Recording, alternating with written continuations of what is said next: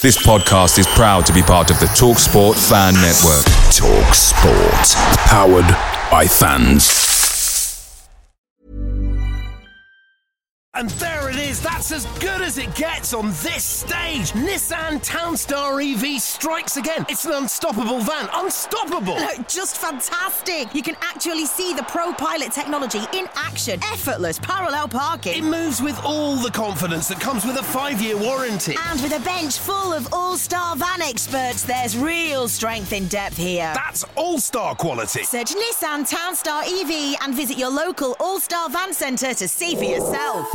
Terms and conditions apply. 5 years or 100,000 miles, whichever comes first. ProPilot is an advanced driver assist technology. Driver's responsibility to stay alert, drive safely, and control vehicle at all times. Hey, I'm Ryan Reynolds. Recently, I asked Mint Mobile's legal team if big wireless companies are allowed to raise prices due to inflation. They said yes. And then when I asked if raising prices technically violates those onerous 2-year contracts, they said, "What the f*** are you talking about, you insane Hollywood ass?" So to recap, we're cutting the price of Mint Unlimited from $30 a month to just $15 a month. Give it a try at mintmobile.com/switch. $45 up front for 3 months plus taxes and fees. Promo rate for new customers for limited time. Unlimited more than 40 gigabytes per month. Slows full terms at mintmobile.com. 95% of Uber Eats orders are on time, which is great. Because the only thing I care about more than football is spicy pepperoni pizza for kickoff. But on the off chance your order is late, Uber Eats will give you 3 months $0 delivery fee with a free Uber One membership. Now that's a spicy offer. On-time claim based on latest arrival time shown after order is placed. Offer ends 2/19/2023. Current Uber One members not eligible. Subscription will auto-renew at $9.99 each month, starting 3 months from initial enrollment. See uber.com/Uber One for terms. Benefits available only for eligible stores. Order minimum supply.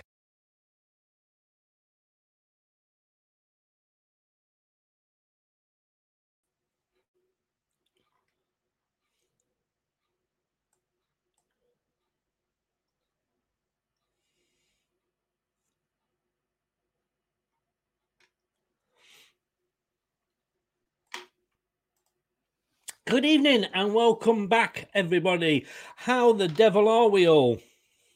I always point in the wrong way, don't I? I need to get used to these cameras. Down, boy, down.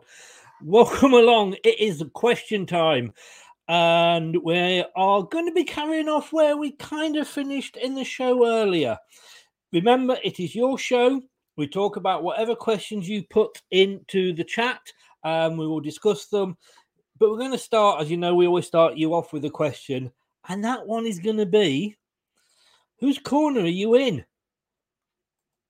It's going to get interesting. This is Leicester Till I Die TV.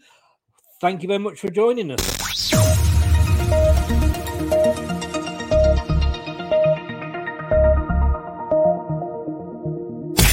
You are watching and listening to Chris and Leicester Till I Die TV on YouTube and your favourite podcasts.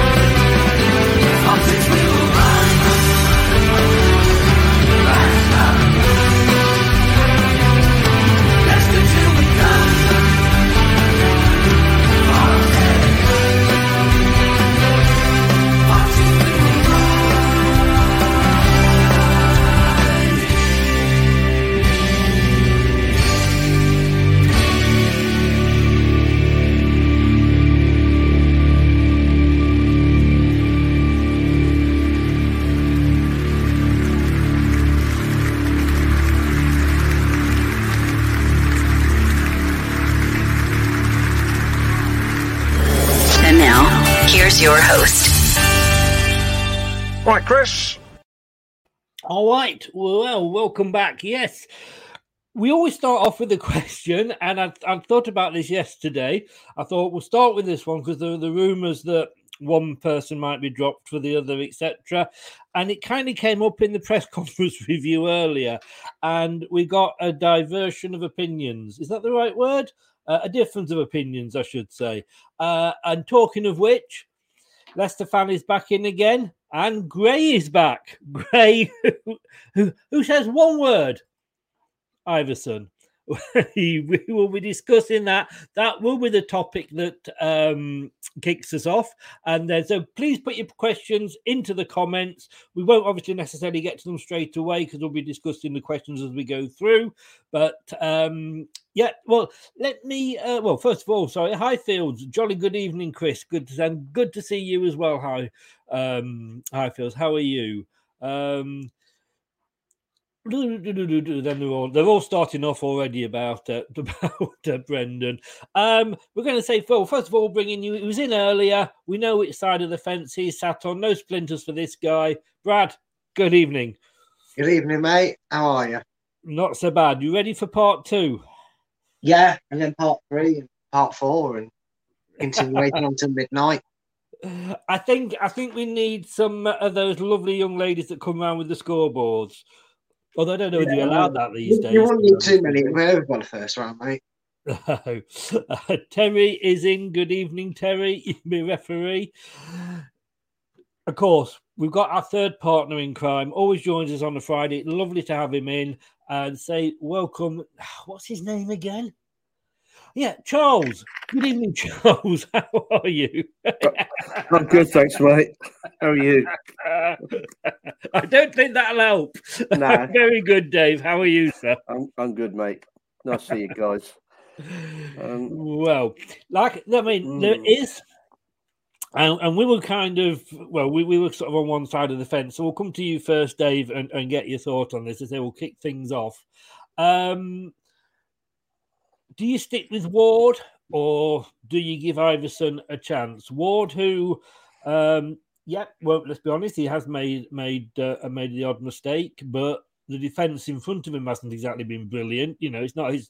You can't blame him for all 22 goals. Or Iverson, who's never played a Premier League game in his life, and when he did play the friendlies before the season kicked off, had a couple of absolute clangers in there. Which side of the fence do you go on? Ward. I think I'd stick with Danny Ward. The games, I've seen the games, and I'm feeding back to you. Is that right? No, I'm not here. No, you sound fine to me. Okay, good. He's made some pretty good saves. He collected crosses pretty well. Southampton, Brentford, he did okay. Yeah, he's made a couple of howlers, but then, to be honest, if I was playing behind that back four, I'd be panicking.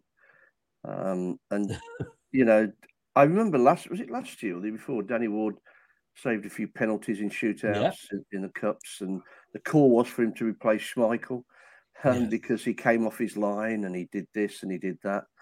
And you know, he's not just turned into a bad keeper in 5, 6, 7 games, but his defensive protection is nil.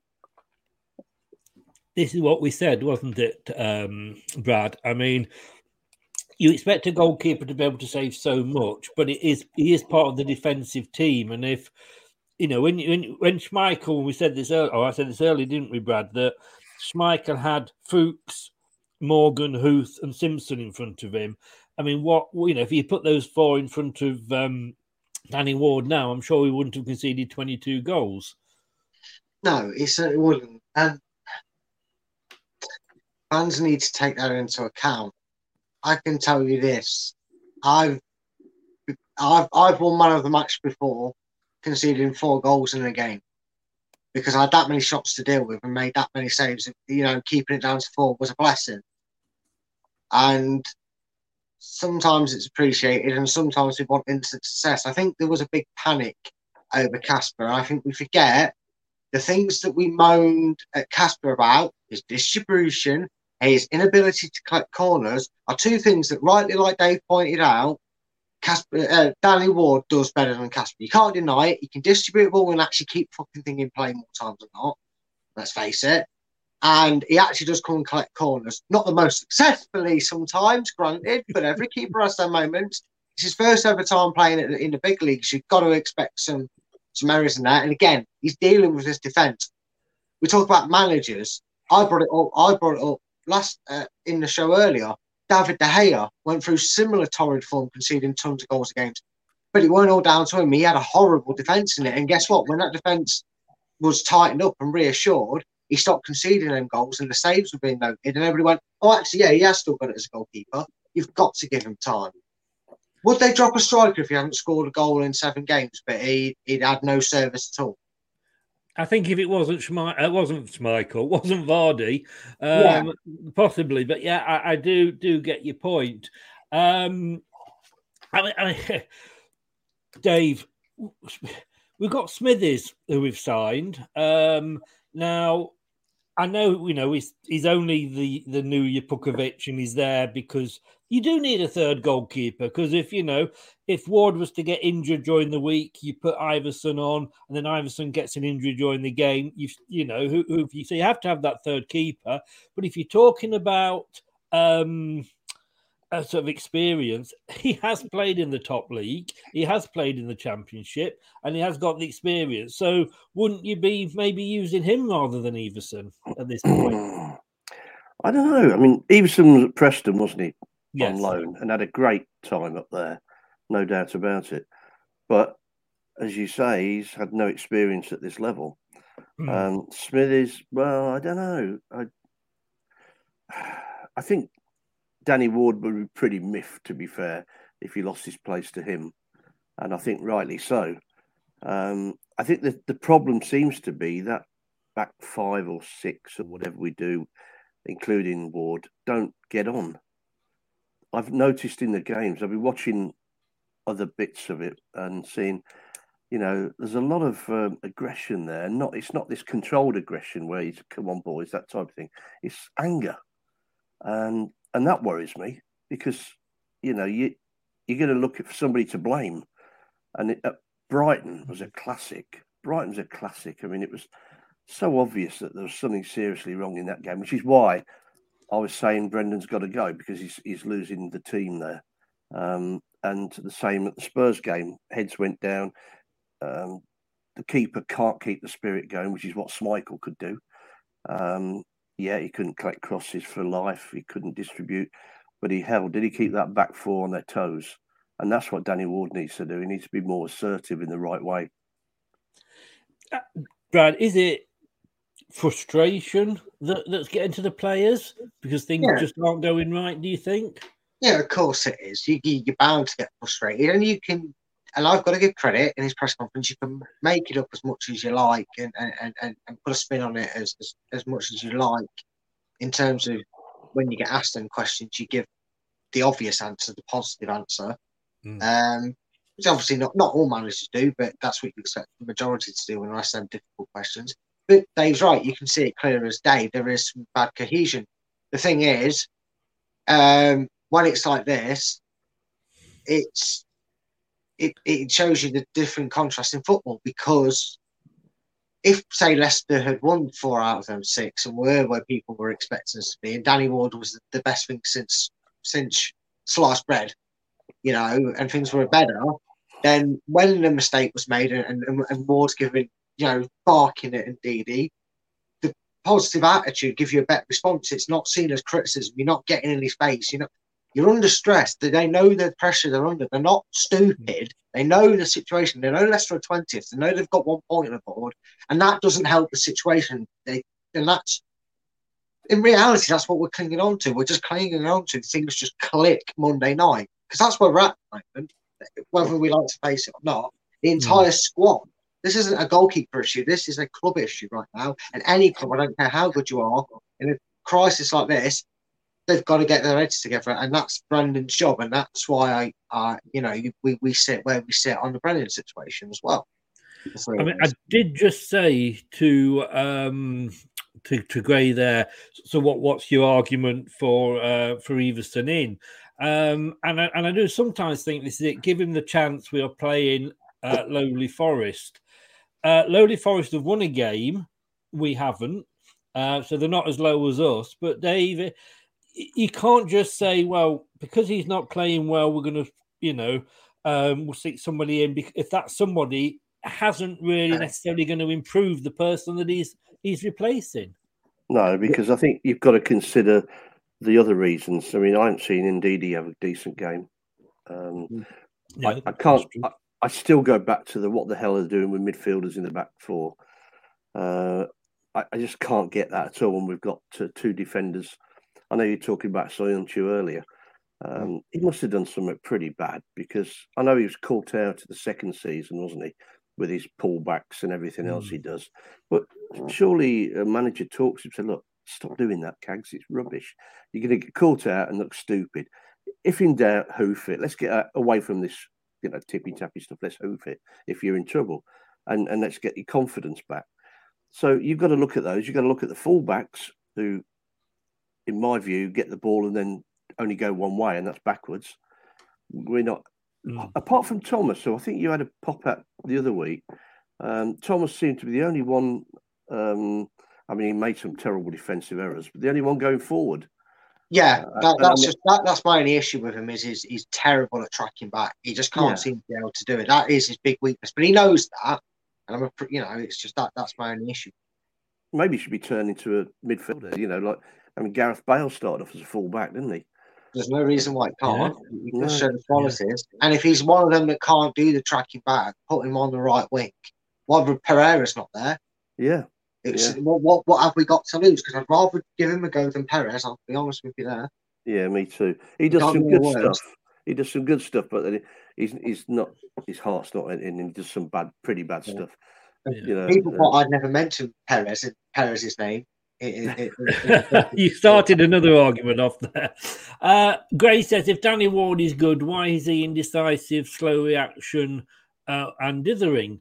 But then, like we just said, Schmeichel, we say was good, but he couldn't kick a ball down the field. He used to kick it to his mates, I'm sure, in the stands either side.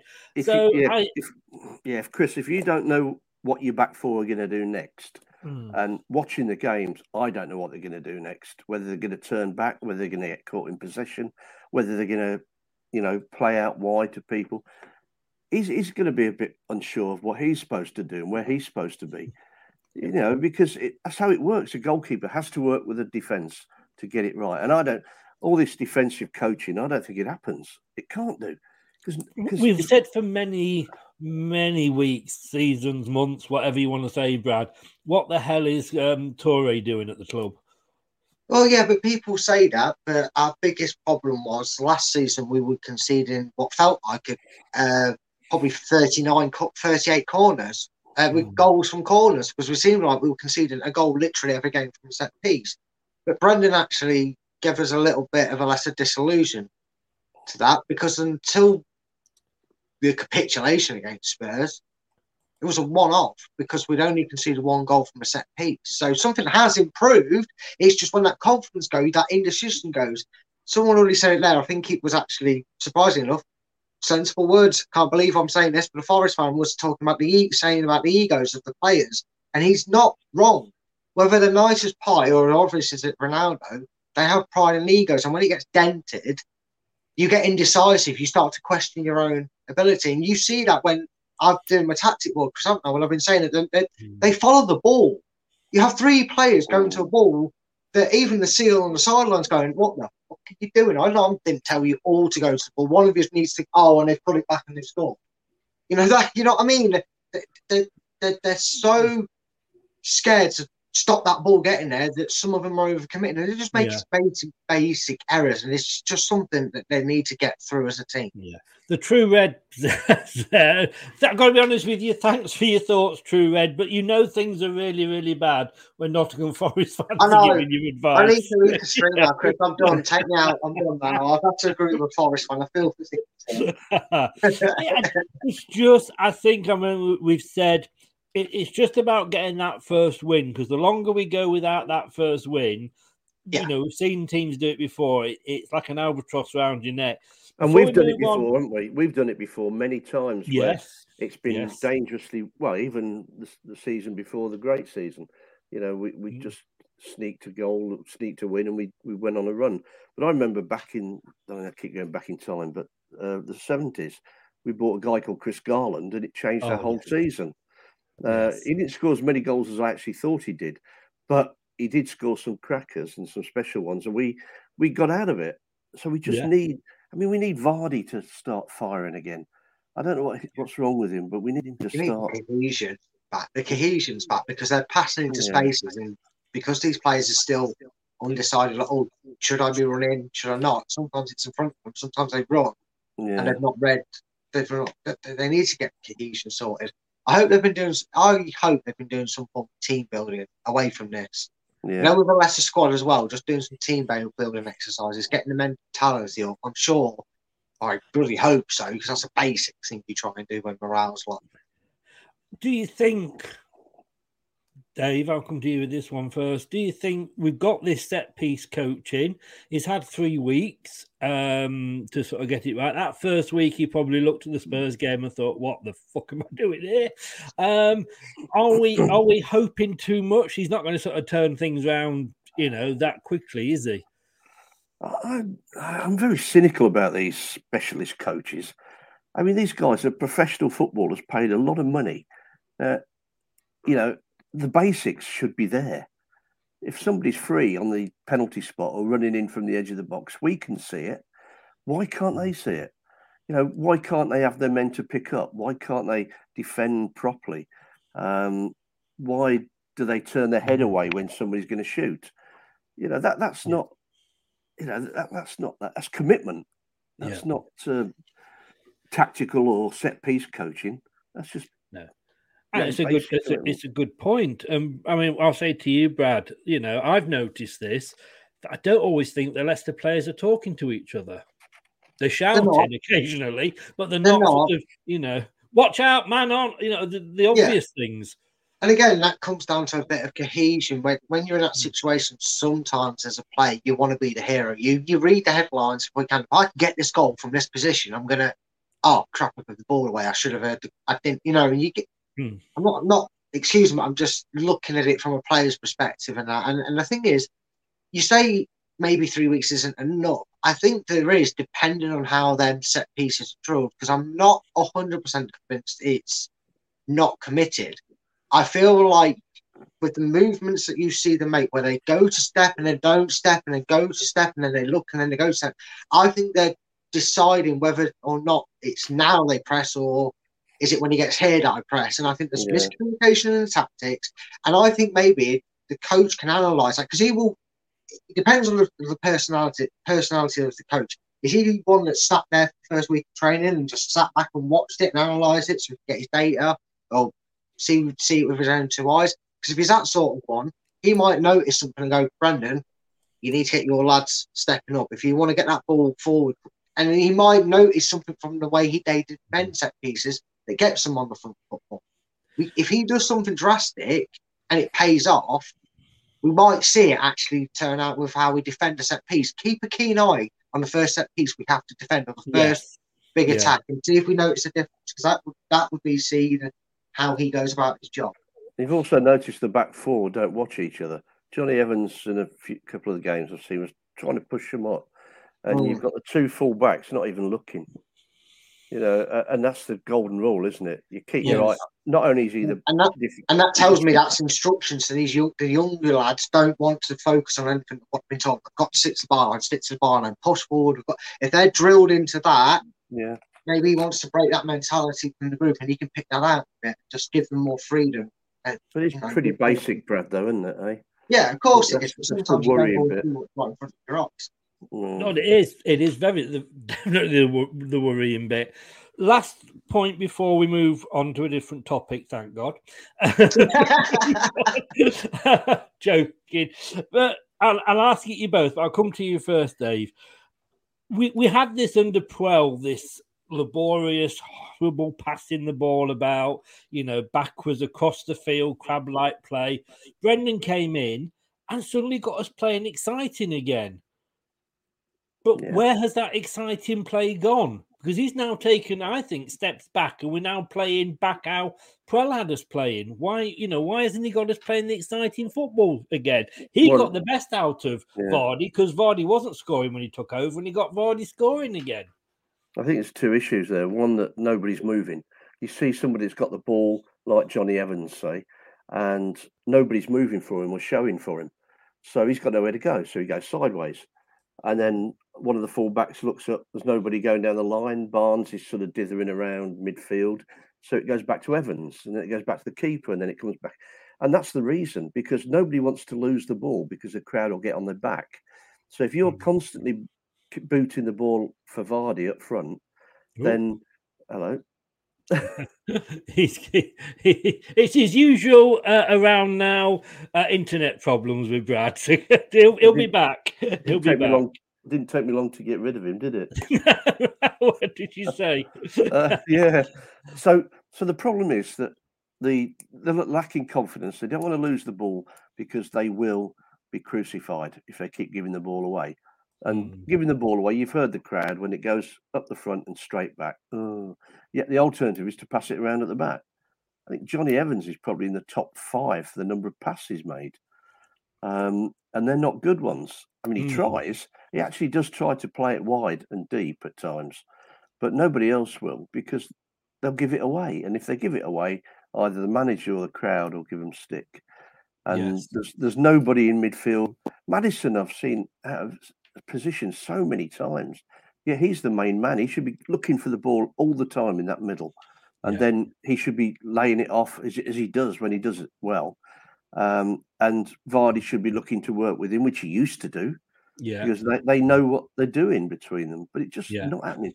Tielemans, I mean, you can't say he's not trying, but he has played a couple of games where he's found that through ball, but he's not the man he was. I mean, John says there he's just subbed Tielemans and Maddison into his dream team. Maddison, yes. Tielemans, I wouldn't have him. In fact, when we picked the team last night, I'd actually dropped him, and I think he should be given time off as well. You know, but he does give you 100% though, Chris, which I would question some of the others. Pratt hasn't been given the chance. I don't think, has he? Really? No, he hasn't. No, you know, but I wouldn't. Well, there's a few that haven't been given a chance, and when you're losing games like that, you have to give them a chance. So I'm trying to block him, but it's not working. You know, we'll do that. There we go. That's blocked him. Oh, love it. God, that's scary, isn't it? Out and wealthy, Brad, did this point to you? You've hopefully sorted your internet problem out, but I just feel like I say that everything that Brendan did right when he came in, he's taken a stepping back because there isn't that exciting football anymore. We said the other night about getting the crowd growing, but the crowd have got to have something to get going about, and we had that when he first came in. We don't have that now. Yeah, the problem is, and this is probably what separates Brendan from being a good manager, because, say what you like about the style of playing where we are now. He has brought us success. There's no denying that. He's brought success at Celtic beforehand. So he is a good manager when things go well. The problem is Leicester's next step is probably to start taking after the bigger teams, and that is having a plan B that they can use almost like an away kit. Use it when needed, but they're very good at it. The problem is, clearly, they can work on it as much as they like on the training ground. They just can't seem to get to grips with it. And that's this pass it sideways, build it through the middle, patient, and then pass it into the net almost. And whether Brendan obviously either needs to make a decision. It's either admit defeat, see Leicester go all out attack one day and go for it and play with freedom, like we have seen on Brendan, and comes up with a plan B, or he hopes stubbornness pays off. And that's what I said, we'll eventually get him sacked. So going off that basis, I think it's going to be another frustrating afternoon for us, unless he does what I first suggested. Well, we can draw the line there on the goalkeeper front, and we can move on. We'll do another question. We've got a few up in the chat, but I just put it up there. So let me just put this up again. Stan Boardman and Elton Wellesby coming to the channel. We're going to be having a Scouse evening there. Elton Wellesby, a big Everton fan. Stan Boardman, for those of you that remember him, a big German fan. He wasn't a German fan, that was a thing. A big Liverpool fan. And I did play a clip the other day of his famous German interview with Des O'Connor, and I was warned by YouTube that Fremantle TV said take it down, despite Stan Boardman saying I could use it. But there we go. But they are coming up, and no doubt for anybody that doesn't know his German, I'm sure he will tell it on the evening. Because having said that, it will be a pre-record. Not that I don't trust Stan at all. But I'm doing it as a pre-record just in case. So it can be. Yeah, I think so. Right, this was on. Terry posted this earlier. Although it will not happen, what are the panel's opinions on if players were put on a low wage to beat FFP and to encourage performance and top up with big win bonuses? The only thing that I personally can't see any player agreeing to take a drop in his basic wage to bring that in. Dave, to you first with that one. No, I think it's the way it always used to be done. Win bonuses were big things, and it worked. I'm guessing there's still win bonuses in the contracts. Well, there are, but there's big contracts as well. That's the problem. So if you're picking up £100,000 a week or whatever ridiculous amount it is, are you really going to go for it? You kiss the badge, do what you like just to show, but you're really going to go for it. Whereas if you're on 50 plus 40 or whatever bonus, then just maybe you might put that little bit more into it. You'd like to hope not, but I think it does count, yeah.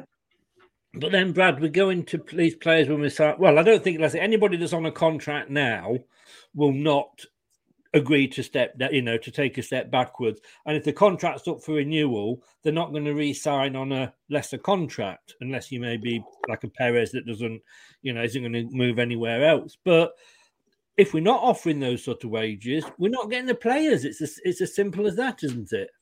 Well, yeah, it is, because you've got to match market. But Leicester's wage structure isn't actually that bad in terms of what they paid their players. There's actually a surprising amount of players on what you consider reasonable wages. Still high, because it's still ridiculous that a player's getting paid 30, 40, 50 grand a week, in my opinion, still. But not as high as maybe people think. I think it's inflated in the media. I think you get the actual release of them. A lot of our players, it's like you expect to be on maybe 60, 70 grand a week, or are still on 30, 35. Again, they're contracted bonuses. The problem is two things. Football's not, very much completely money orientated. It's not players on 3 grand a week, 15 grand a week, or whatever. And being on them sort of wages anymore in the Premier League. We're talking, like I said, a minimum probably 30 grand to some. So that's changed as well. And unfortunately, the only time you ever really see players willingly take a pay cut, when Leicester got relegated, when clubs have gone into administration, it's only at the dire straits that sort of players get a moral conscience enough to go, I'll take a cut for it. And that's only them players that are really connected to the club as well. With some players will go, I'm off in a bit. Yeah. We'll go a bonus and move out for it. I suppose, Brad, you can understand that, can't you? Because you look what's happening. Kante at Chelsea, he's knocking on a bit now. He's the last year of his contract. He's getting injuries. Chelsea ain't going to offer him a new contract. Yet, the things he's done for that club? There's no loyalty to the other side either. Yeah, there is that. Yeah, you've always got that, but then you could say, well, Kante's done what he's been paid for. Yeah, I mean, I've had many jobs during my long life, and I left a company to go to another job because they offered me more money, and I'd been there the whole time since I moved down south. Funny enough, it didn't work out and they took me back, but I didn't show any loyalty because it's not like I'd sort of, grown up. I didn't, whether you support the club or not. So it is a difficult one to decide on that. But maybe for new players, Yes, Terry, but like you say, if it means that we're going to compete less with clubs around us, I'm not saying the big six, but clubs around us like, say, Forest and all these, clubs like that, we've got to compete with the wages. Otherwise, we're just not going to get the best players, David, the next one here. David, on your earlier stream, Chris, I said knowing set-piece coaches work with team cannot be worse, gives Ward the benefit of doubt. And hang on. Nope, that's the wrong one. It was somewhere saying about the new set-piece coach. I said he's been with us for 3 weeks. But has he been with America? Do we know? Because he's still with America, isn't he? Part-time. Yeah. And with it being the international break, it's a very good point. Does that mean that we've not had him for the whole 3 weeks? Well, Brendan gave the impression we have. Because he said he's had 3 weeks to settle in and he's got his ideas. I just wonder if it was something agreed, because clubs do sometimes talk when it's not really that important. It's just a friendly or whatever. Then it's like, you don't really need him, do you? We could use him. He's just got here. We want him here. And he might have signed an agreement with the agreement that he'd at least for the first international until the World Cup stay with Leicester, because he's going to go away. I mean, they're in it, aren't they? I assume. They're in the World Cup, aren't they? Yes. Yeah. Yeah. I mean, that's what I was assuming. That. So, yeah. Leicester are going to lose him. I don't think they're going to welcome him in after all this delay and then say you can bugger off for 2 weeks. They're going to. I'd assume the club would have done that. Well, yes. Then we signed a head of recruitment that couldn't come until the window was over.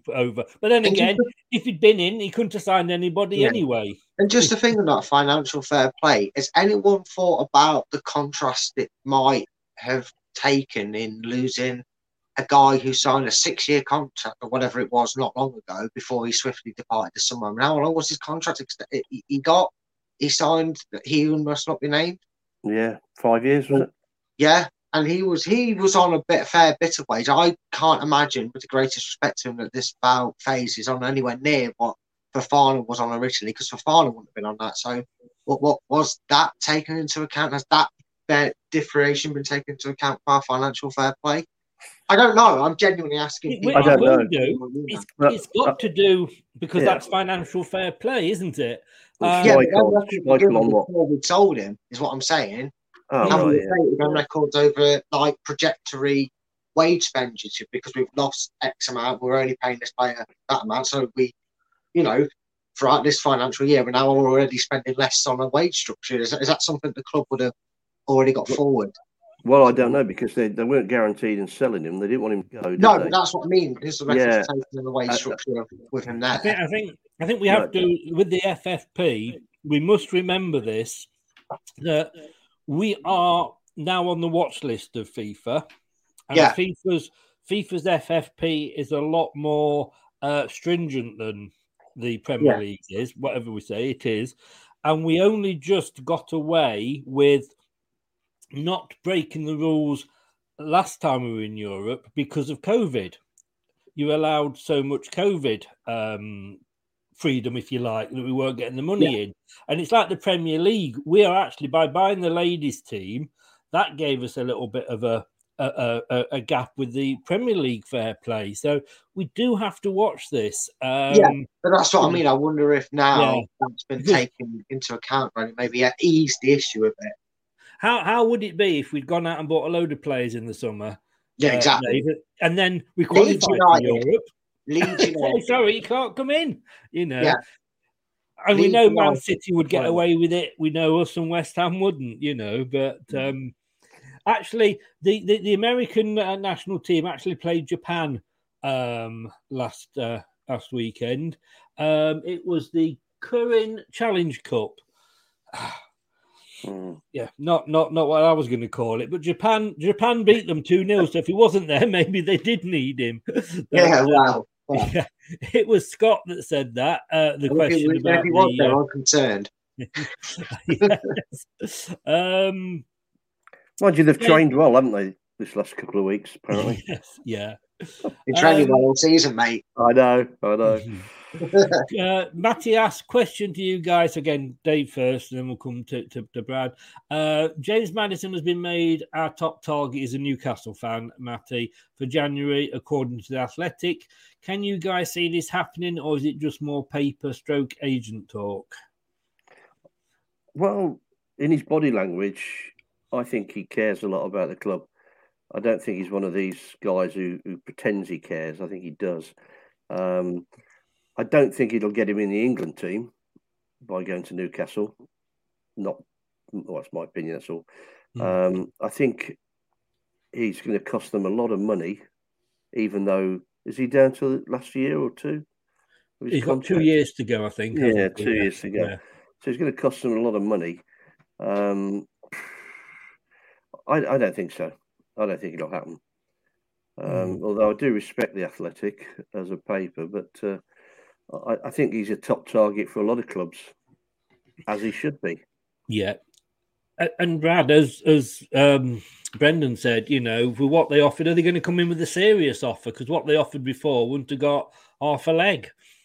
Yeah, again, he's clearly one of the managers that tries to douse the fire that the journalists try and start by their wars of words. I mean, they're going to carry this transfer rumour until either it happens or some other England player gets cast aside, even though he's one of the best performing England midfielders. I'm going to say one of the best midfielders like in the Premier or anything like that, but he's one of the best performing English midfielders.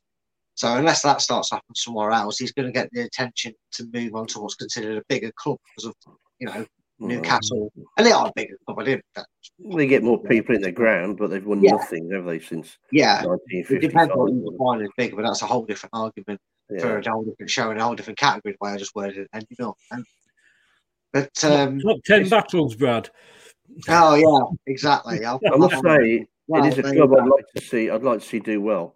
I think Newcastle are one of the clubs like we were, like maybe West Ham, that can actually challenge these pompous arses at the top. I mean, that's important. And I think you're right. And I like Newcastle. Got a lot of time for them. We look at from the outside, and you can see that. Well, they've had this trouble with Mike Ashley. As I said earlier, he did lead them financially in a good place.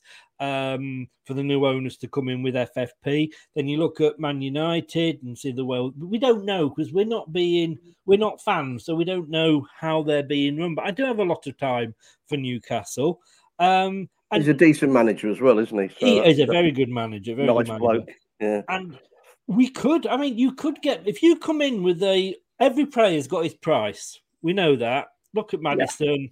Look at Fofana. We could have gone out and just stuck him in the reserves for I don't know how long, but within no spite face moment, I think, if we had done. So every player has got their price. It's just whether you guys meet it or not. Coming in with this stupid 30, 40 million, you're not going to, come in with an offer that we're going to say, we can't say no to that. So every player's got his price. The thing I've thought with Maddison, Brad, is he's matured so much since he's become a father. Yeah, he has, and he's shown all the signs of a very good leader on that field. In a way, he handles himself in press conference very well. Compared to his wily attitude that he has here, and he can be a little bit cheeky. We see that the way he is in interviewer sometimes, some of the responses he gives, and obviously some of the photos we've seen. But you like that in a dressing room. You like that attitude in a dressing room, and you see it with the way he plays. He's just passionate about playing football, and I think he shares that very good trait with Jamie Vardy. Yes, Jamie Vardy's been loyal to a team. I agree with what Dave said. I think Maddison's one of them. I'm not saying he's going to play his entire career here, but he's not going to kick up a fuss if Newcastle don't match the value, and he might not even want to go there. He might be very settled here. We don't know. Only time will tell with that. But he's one of them players that just loves playing football and he's enjoying himself at Leicester. I would personally, I know it's a bit of an invalid, really armband situation with the vice captaincy role, but if you're going to prep for that, maybe do it because he does seem to have them good characteristics that you want your captain. Yeah. Matt Mattis said there, 50 million, quite possibly. You wanted to pay in installments. I think that was it. It wasn't the installments. I think it was the buy now, pay later that you wanted to do. You didn't want to pay us anything at the start and pay later. I think that was sort of like, go away, new. And I've gone honest with you, when you've got owners like you have, and when we know the rich, I'm not begrudging you the fact that you've got rich owners because, Oldham and Rochdale will look at us and Bournemouth and think, we've got rich owners. But when you're in the position that they are in, to come and say, we want this player, but can we pay for him then? It's pretty cheeky. You're going to get kind of told where to go. Well, the other thing, Chris, that Newcastle have got is the ground, because they can get big crowds. Yeah. That's why we've got to build on ours. I know there's been a lot of criticism about we got no money. We all know what the fair play thing is. It's about the players and the capacity. As I say, it's a different pot, isn't it? Yeah, but Newcastle have got that in force already, so they can do it. They can afford to have inflated wages and buy players like Maddison and the like. We can't. No. Before we go on to some more questions from the chat, I'm just waiting for a few people to pop a few in. We picked a team yesterday that Craig picked a team for the match tomorrow on Monday night. Now, we were saying about Vardy earlier, and bless him, he's not going to be able to play 90 minutes week in, week out, especially if you've got matches in between. But I think we've got to have Iheanacho in there to create that link between midfield and whoever is up front. And I like to up front as well. But I think Iheanacho, I don't know why he's not in the team. He should be there, and he does great in that role. Would you play him? Come to you again first, David. Would you play him with Vardy to start, with Daka coming on, or Daka to start with maybe Vardy coming on for the last 20? I'd start with Vardy every time.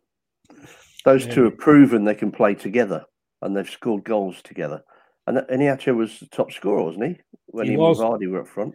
Because Vardy can provide goals as well now, Vardy. So I think there'd be a no-brainer for me. I mean, Daka's going to be brilliant in the future, but he's still not got it.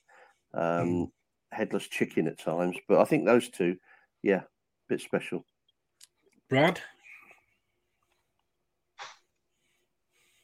I would be more tempted just because with Vardy's age and how he plays it.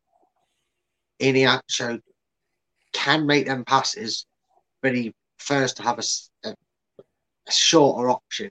I would be really tempted because of his pace and because he can come that a bit quicker and make up lost ground a bit quicker.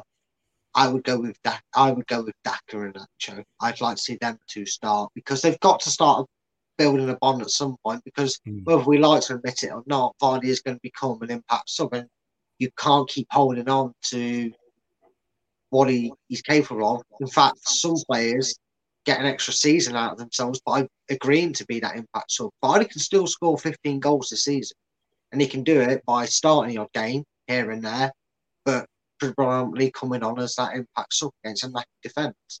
It gives him that, it balances out the yards difference he's got to compensate for his age. That's what all them strikers at age want. I agree. For me, love him for everything he's done, but he is getting on. He extended his career by dropping out of England, although I think he was probably glad to get away from Roy Hodgson. I can see Daka and then bringing him on for the last 20 minutes when he can just get at a knackered defence. But if you were a team playing Leicester, would you rather see Vardy on the team sheet or not on it? That's the point, isn't it? I think you've got to look and say, how many goals has Vardy scored this season? But he still frightens defenders. But if he's not, his job is to score goals or create goals, and he's not doing either at the moment. He's not getting a lot of service. He's supposed to come back and have to get the ball because he's too far apart from his midfield. He's lost the 5 yards. He hasn't got the incredible pace he showed throughout late 2010 But to come back to you, Dave, on that point, and it is a good point. How do you feel as a defender if you've been run ragged by Daka? We know he's fast as well for 70 minutes. You think, thank God he's going off. Oh shit, Vardy's coming on.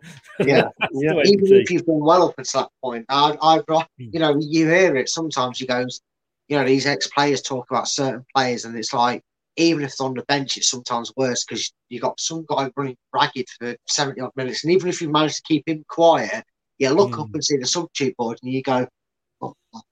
Yeah. Even if you contain it and you're having this guy's proverbial pants down, defending him all game, and then the manager brings one, you've now got to worry about that.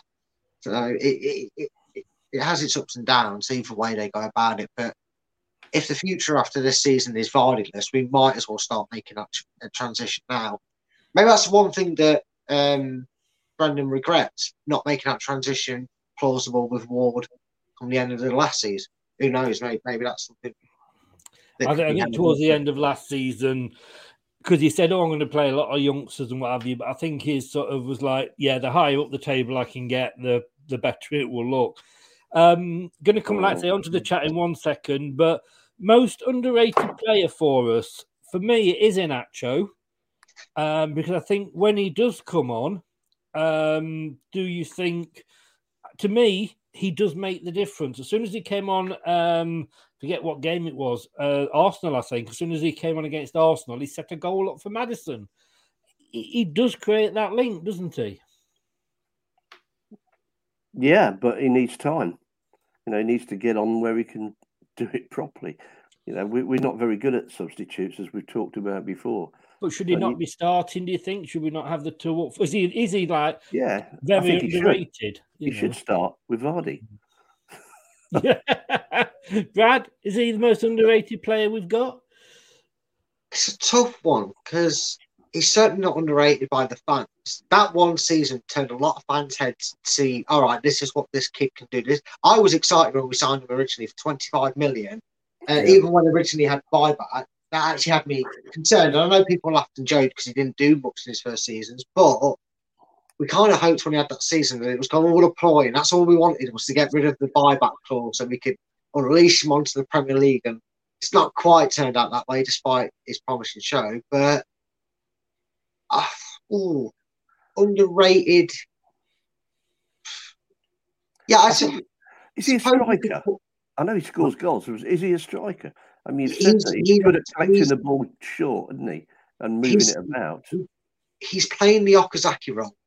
Yeah. He's like a deep lane forward, it's called.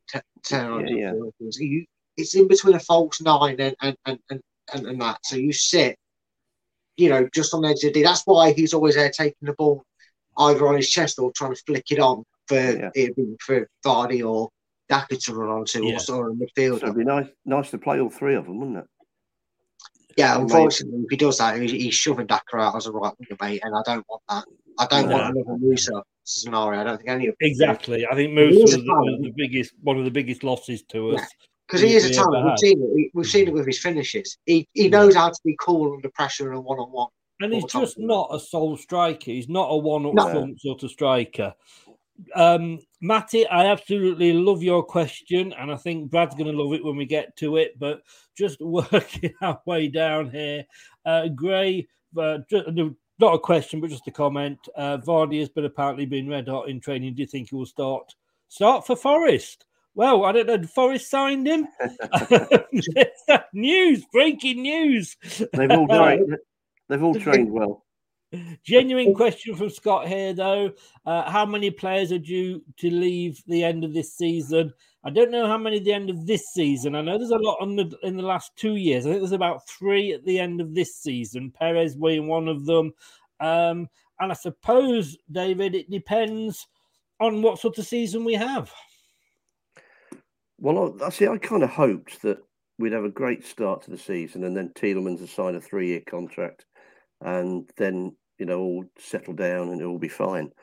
I still think he's got the commitment. I think he's been very professional about it. He's not come out and said comments, has he, that I know of anyway, that he wants to go to Arsenal or anything like that.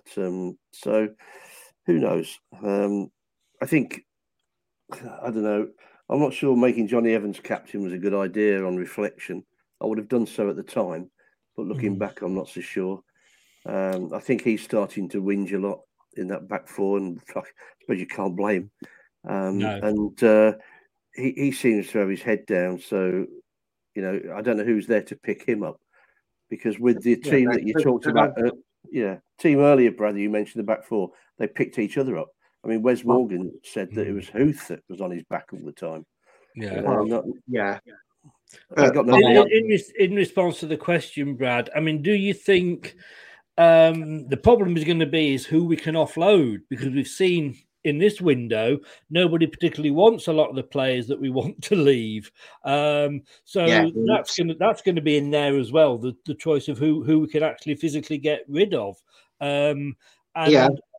What do we do with those players? I mean, do we let the contracts run down? And as with, Slimani, we lost 30 million. We can't afford to keep losing these millions on players, but at least we're saving on the wages. What? The problem is, Tielemans aside, I don't think there's anybody else on that list that we're overly bothered about. I think Vestergaard's one of them. This season, yes. Yeah. Maddison's 2 seasons away, isn't he? Yeah, I didn't say Maddison, so that's my point. The point is, what are the other names on the list? You've got Tielemans, we've got Perez, and I'm sorry, I had to laugh because it's the only time I've ever screamed Perez in anger that Dan didn't say that quiz. Right, I watched it back, mate, and I can't believe I've never said his name in vain that much in wanting him to say it in all my life. But anyway, Vestergaard's got a year. I'm guessing Mendy's got a year this year, maybe. Yeah, I think he has. Yeah, more. I'm not already. That's 2 players. I'm not really fussed about if we lose. With the greatest respect, I'm not saying they're not capable at a certain level of the Premier League, but you know my opinions on Perez, and Samore's impressed me more than Mendy did, and we have still got Indeed. If that changed, then obviously I'd like Mendy to extend. But realistically, after Tielemans, I don't think it's the hugest a loss. I don't think the club would lose too much sleep over having their wages to go and replace them, or continue the promotions within, i.e. with Brunt taking that role on the bench. Yeah. Pete Scott was one that made the point about youth. This is the best way to integrate them. Give their spots to youth and say sayonara to some of these when their contract runs out. Yeah. With the David, do you think we should focus on Premier League and ignore all the competitions by playing second string or under 21? If we get lucky and win, we could always roll in our first 12 when it matters. I think we kind of do that anyway, don't we? Not sure about the FA Cup, but certainly, the League Cup or whatever it's called now.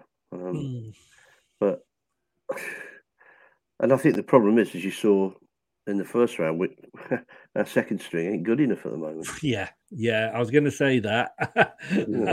I was, and Arsene Wenger used to do this, I believe, at Arsenal. If you are playing, the B team, for want of a better phrase, gets you to a certain level, to then turn around and say, right, get on out of it, I'm bringing the big boys in now.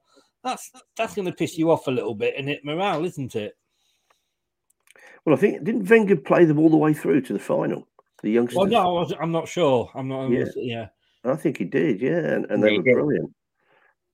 I don't think we get that far with that team. Seriously, I don't. I mean, I fear for them.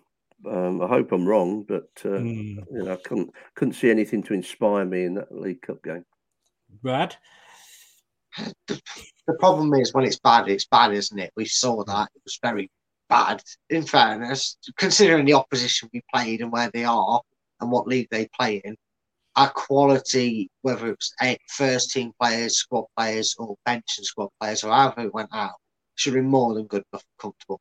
Cup causes upsets, but honestly, normally when you get an upset, you normally hear the opposition are putting the youngsters under the grill and they're really getting at them and they're having a few chances, balls falling kind, and and it works for them, and that's when the upsets are made in football. I didn't feel that at Stockport. I just wondered if we would ever fucking score. Thankfully, we did enough from the penalty spot, but I think it's one of them. You rest them until it's necessary. I think a lot of coaches take that approach these days. It's a shame because I love the League Cup. I think all cups should be treated with great prestige. I think whatever you're in it, even a Papa John's trophy, if you're in it, let's try and win it. 21s are in that, and I'd like to be one in that. It's good for their development. Yeah. I think as well, it depends. And I would have to say, as a cover, as a caveat against all that, depends how we're doing in the league. Sometimes you can say, well, that's actually a distraction. If we go out and beat Newport, no disrespect, if you're still watching, but if you go out and say beat Newport, it can give you a boost as a club. Oh, we've won a game, whatever. Then the other thing could be if we lose, it drags us back down. So it is one of those I think you just got to sort of do it as they come along, sort of thing, But where was the next question? Now this one is for you. We'll start this one with Brad. When you signed Perez, did you guys think he'd be any good? Because I definitely 30 million was a criminal transfer fee for him. No, I didn't. I thought we'd overpaid for a player. I have always, though, said with the greatest respect, he maybe would do better in a bottom half side in terms of... He is now. Yeah, he's finally living his dream. But unfortunately, he's just not, for me, he's not up to that consistent standard that you need to be if Leicester are to become a top 8 side. And I say top 8 because that is the goal still, even though we've had a few successful seasons in terms of finishing 5th in European journeys. People are easy to moan at someone who's brought us further in Europe than we've ever been in our lives, despite what they think of the competition and that. So it's just. But I suppose the argument on the other side, Dave, is he had a 30 million get out clause in his contract. Perez wanted, not doing a Newcastle and saying, oh, can we pay you this? Or can we have him and pay him for you in 3 years' time? He had 30 million pounds. Sorry, Matty. He had 30 million pound get out clause. We went in and said, here's 30 million. Yeah, I thought at the time it was all right, but I was wrong. Brendan Rodgers always said, Dave, I've had about Perez in ages, mate. Brendan Rodgers always says about him that he liked him because he defended from the front, but I've never seen any. Never. That's what he meant is at the front end of the pitch. He didn't specify which end of the pitch he did his defending. He just loses the ball, tries to win it back, and then he doesn't bother. I think what he is good at is getting that toe in sometimes, and that little short pass that's not really a pass, but actually creates something. But he doesn't do it often enough. His attitude's wrong. His head drops. He moans. You don't want players like that in a Leicester team. They've got to be all in it. They've got to be a Vardy, and even if it's a shit ball, say thank you. Thumbs up, and let's have another go. Remember Anthony Knockout? I'd rather him be in sometimes. Yeah, I'd rather bring him back. You can't put Perez in the same sentence as Anthony Knockout. He was good, and he would die for the club. Anthony Knockout. Keep away from the penalty spot, though. Well, and then he did cock it with what he said. All right, Karma was very swift in that. We'll move on. Of course, he did actually then come out afterwards and say he was using us as a stepping stone, which kind of ended his career. Yeah, that went well, didn't it? Yeah. We had Fulham. Yes. Grace said, I don't think he's there now. I think they've got rid of him. Yeah, wasn't he at Leeds? He's been around a bit. Why when we won the FA Cup Community Shield was Nacho suddenly forgot about? That was, to me, exactly, because that was a season after he'd had that great partnership with Vardy. You're down to Brendan. It's down, he makes these decisions. Dave, again, back to you first. And thank you for answering that, Brad, without swearing. What would be the ideal formation for us at this point in time? If you were the manager, if you were picking the team there for Forest, what formation would you go for, Dave? I think I'd play 3 up front, or maybe just tuck Iheanacho behind the front 2. But that would mean playing Vardy and for the game. But I think I'd be tempted to do that. I'd have a couple of holding midfielders. I have no idea what back four I'd put out, to be honest. I've lost faith in all of them this year. You might as well put Ndidi and Amati in the back four. Yeah, I mean, it's just crazy. It's just crazy, isn't it? I haven't seen anybody put a performance in. Oh, we got the new fella, haven't we? Of course we have. How's he feel? How's he feel? Well, he got man of the match, and I'm going to defend to get man of the match when we conceded 6. So. Yeah, he looked like I don't know, a rabbit in headlights or something like that, didn't he? It was such a bad start, but I think he'll be right. Yes, yeah. Brad, what about you? What formation would you go for? I'd go 4-3-1-2. I'd go with Nacho and Daka, as you know. I'd get them to play a bit higher up, so Nacho's not have to collect balls so deep, and that's why I put Maddison in a number 10 role, so you can allow for that. And then a midfield 3, I'd go KDH, Samore, and Dennis Pratt. And then I'd have the back 4. Castagne on the right, Justin on the left, and then Evans and Valpes. And Danny Ward in goal, funny enough, if you didn't get that. Well, I don't think any of you would be surprised at what I would go for. Ladies and gentlemen. Is it 4-4-2? England will be playing 4-4-2. Nothing wrong with that. I would have Ward in goal, definitely. I would have, across the back, for me, it would be James, Evans, Vass, and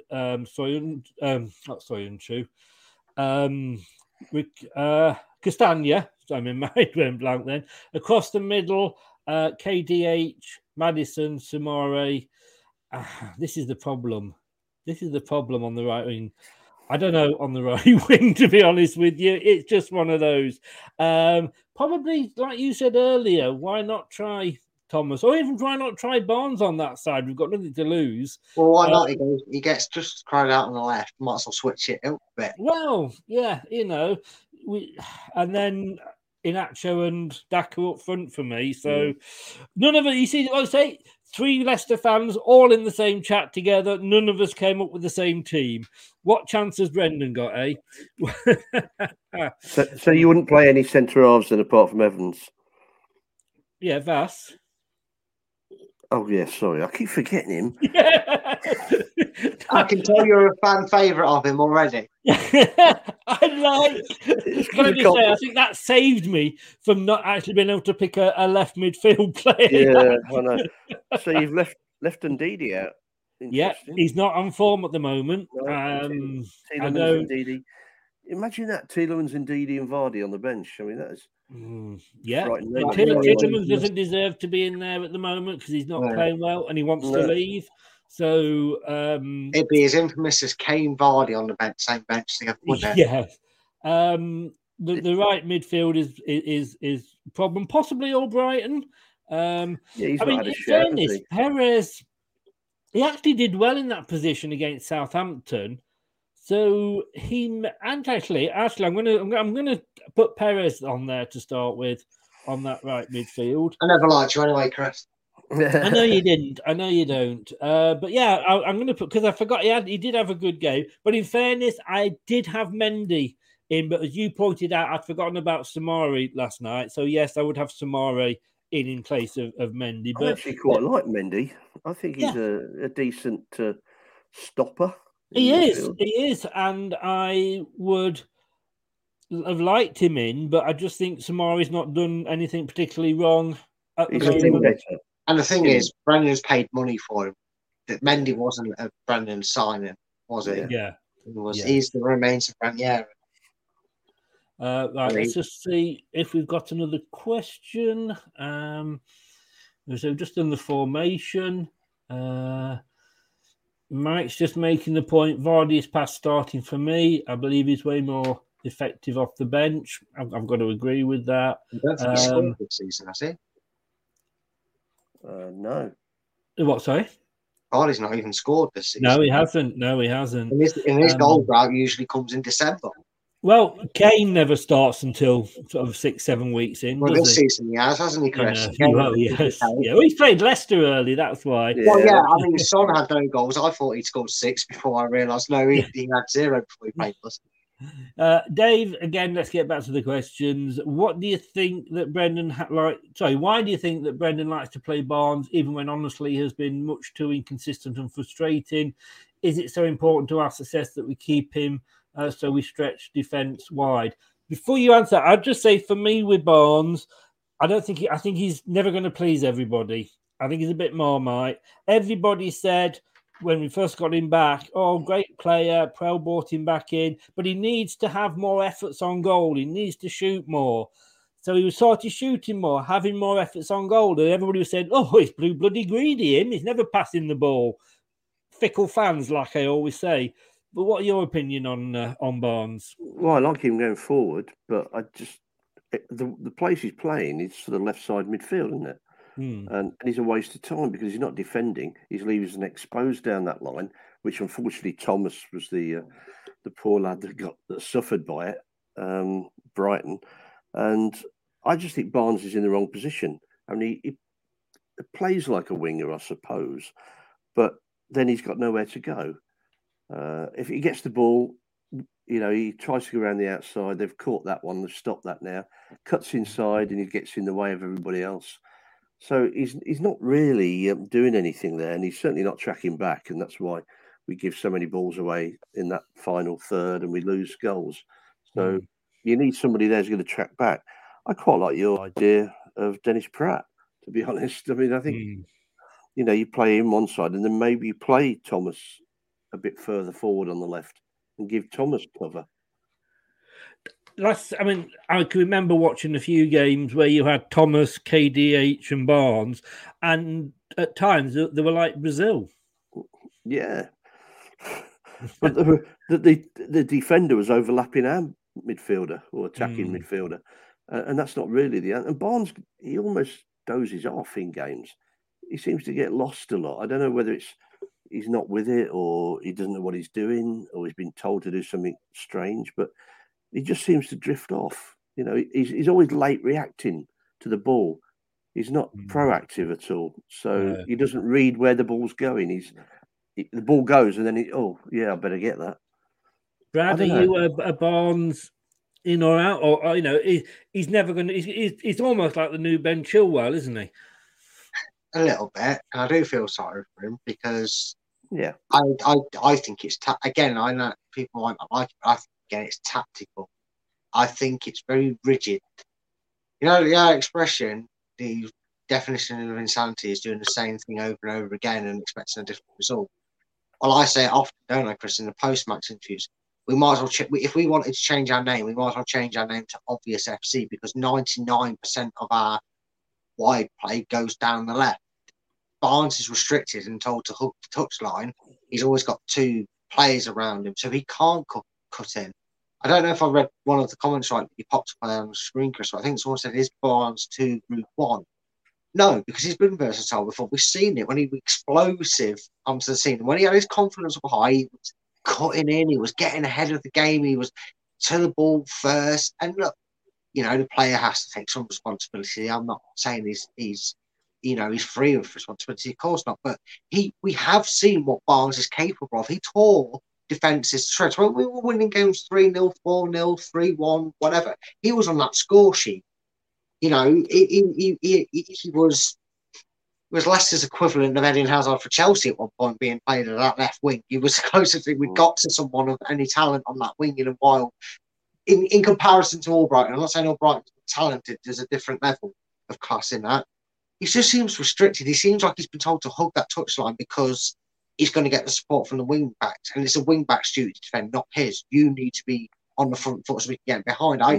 I just don't see how you can get a youngster that speaks to ex-legends like Shearer, speaks to these players to get advice, gets told he needs to be more creative and take more chances, does all that for a season, and then gets completely caged in and can't do anything. I don't think that's all on the player. I do think he's been tactically instructed to run into spaces, and that's, again, I mentioned it in the midfield when the passes go ahead or behind a player, it's because they're taught to pass into space, not to feet. And that's not Barnes' play. He needs the ball to run onto, not wait for it. And I think he gets frustrated, which is where Barnes takes the blame. He gets ahead of his own movement. It's like, I know where the end game is. Can we just get there a bit quicker? And that doesn't help his game, because what can he do if he's got a player that, if he's got a player there, and there of him, and make it form a trial around him, he can't do what he's naturally good at. And that is running at a defence that's forced to run at their own goal. You ask any centre back in the world, they will tell you the one thing they hate is not being able to face, having to face their own goal when trying to defend. Yeah. So if his injury's done anything to him, maybe wasn't a pleasant injury, was it? He got so he might. No. And we don't seem to get players back to their level quickly, do we? When they've been injured, we seem to have that problem. I think Madison last year was a classic, wasn't it? I think the problem last year was, though, that we were rushing players back, not because we wanted to, because we had to, because we had so many injuries. And this was a thing we said earlier with Soyuncu, that we know he was playing in that famous red zone where, he wasn't ready to play, but he could play, and we picked him because we had nobody else. Without getting back onto the dreaded two goalkeepers, the question is, you will beat Forest. Thank you, Daniel. I hope so. I think your biggest loss is Kasper as a leader. So on the Kasper, not talking about his goalkeeper abilities or anything like that, as a leader, and we'll tie this in with another question later, which I will say now, which is somebody saying, why is Mark Albrighton a vice-captain when he's not even being played? First of all, yes, I think as a leader, Kasper is a big loss. And a vice-captain's role is neither here nor there. It's an off-field kind of thing, really. So I think he was giving it out to respect for his time here. But David, your two thoughts on Kasper and Mark? Well, there's no doubt his loss as a leader it's just beyond belief. I mean, we've noticed that. Everyone says a goalkeeper shouldn't be captain. I've always disagreed with that. And I think off the pitch particularly, Kasper would have been kicking some backsides big time with those performances. And he, in fact, when you saw his interviews when we didn't play well, he said, it's not acceptable. We need to sort this out. And if he's saying that on TV, you can imagine what he's saying behind the scenes to some of these guys. And yes, definitely, big miss, whether he played or not. If Danny Ward came in, played a few games, we'd still have him there. He'd still be the club captain, like Wes Morgan was when he wasn't playing very often. He was still the club captain. And I think that's a big loss, yeah. And Mark Albrighton as vice captain? Well, pointless. Yeah. Really, it's like, you might as well. I don't know. I mean, I'd play him. I'd give him a chance because you're going to get 100%. We know what he's good at. Yeah. But at least give him a go. But to name him vice captain like that is almost an insult. So there you go.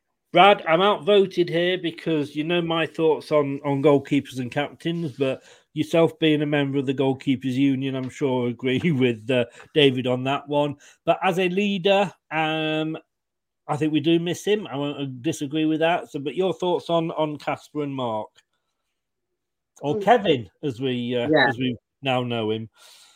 Oh yeah, you're right. I mean, I've made many a case. The biggest case out there, well, two biggest case out there is Buffon and Iker Casillas, some of the most successful goalkeepers that have been captains for clubs when they've been there. We see it at a different level. We get the spread of the play, but the thing is, Kasper's a unique a unique atmosphere in the dressing room. Not every player's like that. You look for that in a club, and they're very hard to find. They're like gold dust. But it's the same as it is at the opposite end of the pitch. We were always going to miss Kasper. One way or another, we were always going to miss Kasper. Whether it was his proudly get the con with it, fist pumping attitude and laying out barking some orders, and or whether it was his reflex saves, the way he would remind everybody, like whether he liked it or not, he took some traits after his dad, didn't he? The way he could spread himself in front of the goal. And making some killer saves in his journey. We were always going to miss him. They're very hard to replace. And I know Dave sort of said he makes a regret. I don't regret Evans being captain. I think he's the sort of person that does that. He's captain, I think, pretty much everywhere he's been, I believe. He's captain everywhere that he's been at some point in his career. I think leadership's through and through and through. Problem with the vice-captain armband is the only time it's of any beneficiary is if it's given to someone like KDH, because they're going to be the next captain when Evans takes over. Yes. Right now, as much as I love him, it's a sentimental reason, and that's the main reason vice-captaincy is given. We don't know. But, just because it isn't in your face, come on, you don't want to piss me off because you know what we're getting. You don't sometimes need that in the dressing room. Nobody knows how Mark Albrighton is in the dressing room, apart from the lads that he works with day in, day out. And he might be that calm head that sometimes they need. When they need reassurance or when they need somebody who goes, come on, lads, we've been here before. I've been here for years. We've seen what this club's gone through. Sometimes it makes it a bit more to the players, and he can do that. Sometimes that's what you need from a vice-captaincy. That might be what we're not seeing that goes on behind closed doors. I mean, I can tell you for one, working at the club there, I've seen Casper in a bad mood, so I understand how much of a influential speaker and why you would definitely listen to what he's saying at times is going to be missed. But like Vardy is a striker, we're not going to replace them. They're very difficult to find. If we get anywhere near that level of captaincy back at this club and leadership in the club, we'll be very blessed. Yeah. All I can say is I will just leave with this one.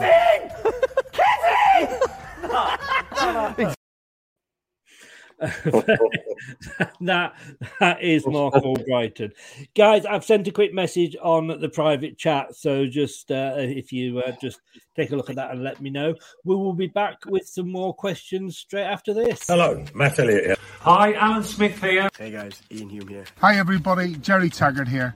Be sure to watch Chris and Leicester Till I Die TV for all the latest Leicester City news and information. You can also subscribe on YouTube and various social media channels for the latest updates and news on Leicester City Football Club. Come on, you foxes! Indeed. And David says here, we'll come obviously David to David first. Yuri, if he stayed and played to his best, you think we could keep Madders and KDH in the first team, let alone Barnes? We say Yuri Madders don't work well together, so should we keep him if he wants to stay? Yeah. I mean, we want to build the squad. We want to keep these guys. I think, you're right. It's difficult because you need Madders in the centre, that behind the strikers. You need him there. Yeah. Tielemans can't defend. He's always a danger when he's in the box. He's going to give a penalty away. He chases back, but he can't defend. So where do you play him? Do you play him out wide? You can't. It's true. You can't play them both. It is, and I think sometimes this is a problem that you can have too many good players. I mean, they always used to say this about Lampard and Gerrard, didn't they, for England? Yeah. Oh, the great player, but they can't play together. And maybe, and I get it why he's doing it, but sometimes Rodgers, I think, picks the formation to fit the players rather than fit the players to the formation that he I think playing Maddison out wide is a waste. I really do. And he looks lost, and you see him standing out there lost, and he never gets the ball anyway from that in that position. He needs to come and get the ball and take them on, and I think that's how it'll work. But no, I don't think. I think it is a problem having those two together, Tielemans and Maddison. Yeah. What do you think, Brad? I've said before, they're our equivalent of Steven Gerrard and Frank Lampard trying to play for England. I think sometimes they're both very delicate on the feet at times. They both like to wind the opposition up and get in the faces a little bit. They both know how to drive the ball forward. And sometimes when you've got two very similar players with the same passion on it, they can get in each other's way. And I think we've seen that a few times where they've been too close to each other or not in the right position, and the other one takes a shot out of frustration, knowing he's got the ability to find the top corner. And unfortunately, they're making people in Rose Ed put their head in their hands because the ball's coming at them mainly. But, Yeah. I'll say no, Brad. Madders disappears out wide and is isolated when that happens, isn't he? So he doesn't know what he's supposed to do. It's almost about as much use as having one up front. Is it? Do you think with Matt? And I've said this a few times. Is Maddison best to just be said, literally give him a roving role? Certain players, and I think if you look back, the likes of Hoddle, Gascoigne, sometimes just let them go out and maybe run over the pitch because they can do so much damage and they're so good on the ball. Do we give him a free rein? Yeah, you got Letizia as well to add to that lot, haven't you? Yeah, exactly. Yeah, I mean, definitely. If anybody should have a free role, it's him because, as you say, he can damage people, he can hurt people with one pass. He's got 2 good feet, and yet we waste him out wide, or we just. It seems that the other players lose him sometimes. I haven't really thought about it till you just said that, but thinking back on games, he's vanished. And you look around and say, well, what's he doing out there? Or, you know, why is he playing wide in the back? Or, it's just not going to happen. So, yeah, I think so. I think he's pretty frustrated about it all. Do you think, Brad, I mean, if I take you back to the League Cup final, Leicester City versus Middlesbrough, they had a little Brazilian, Juninho, who was basically given the freedom role to go where he wanted.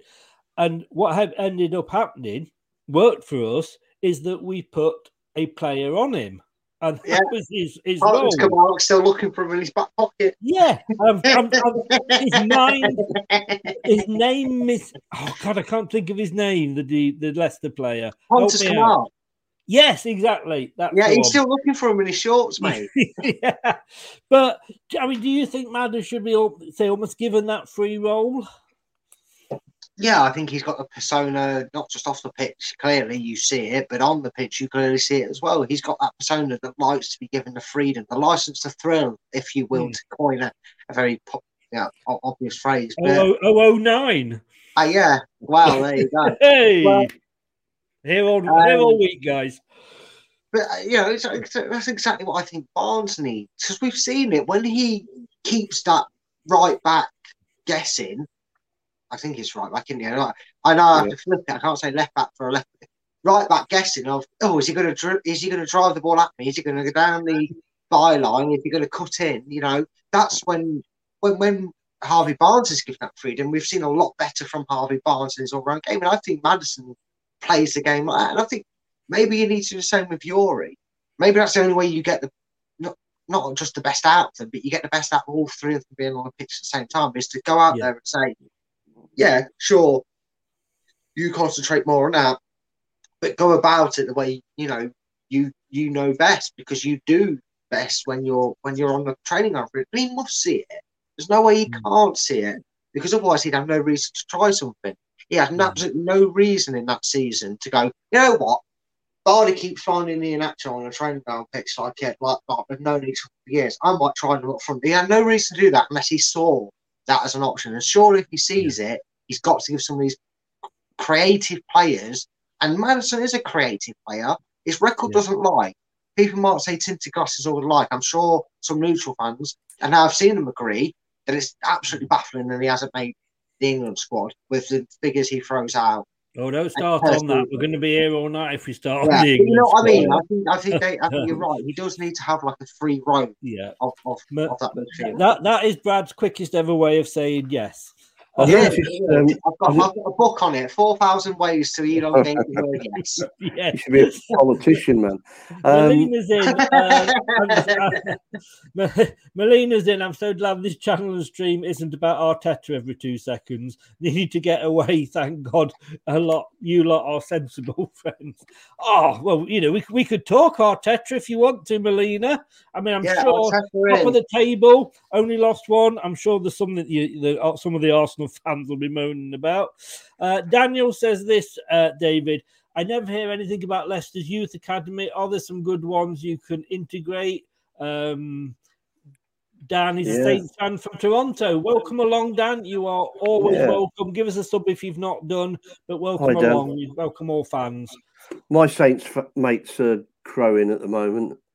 They're rejoicing the fact. I think they've not conceded 9 this year yet, but they've, they're. I mean, they stuck by their manager. This is a thing that makes you wonder sometimes. But with them, you could see him putting it right. When we did them 9 down at their place, you could see he was going to put it right. Yeah, I agree. But bringing you back to the question. Yeah, question.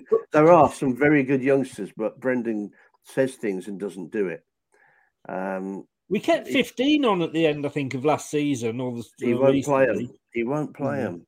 He'll bring them on 10 minutes to go if we're comfortable and let them have a run out. He won't start with any of them. And, why not?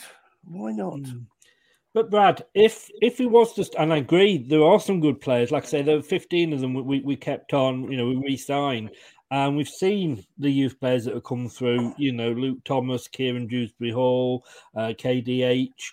But if he was to put on a lot of, and I think this was the problem last season because he said he was going to play a lot of the youth players. If he had done, and then we'd lost all those games, he was going to get roasted. So if he put, say, 5 players out on the pitch tomorrow that are the youth. Do you think so?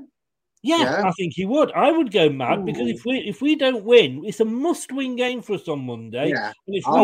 Monday. Yeah. Sorry, that's football career suicide. Telling them 8 or 9 youth players can't do it. But that said, we went and beat Watford with youth players in the FA Cup with 4 or 5 in the team. Yeah, but to be fair, Swansea's under 6 could have beat Watford last season. You could argue that about Nottingham Forest. I don't know. Yeah, well, no, they were on the up. We played them when they were absolutely on fire. To be fair, under the manager they've got now. Unfortunately. No, I mean it's Forest on Monday. That's what I mean. Sorry. Yeah, I know that's what it was. But it's going to be a different game.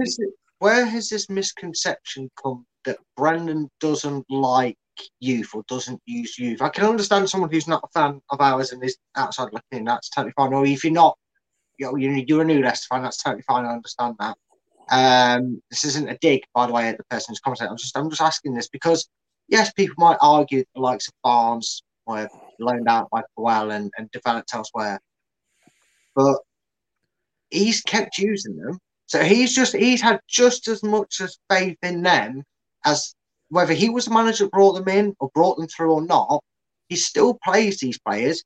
He was the one that signed JJ, am I correct? He's the one that promoted KDH to the first team, am I correct? Without anybody else flagging the flying ship of Kieran Dewsbury. Yeah. Commits to Luke Thomas like an absolute trooper at times.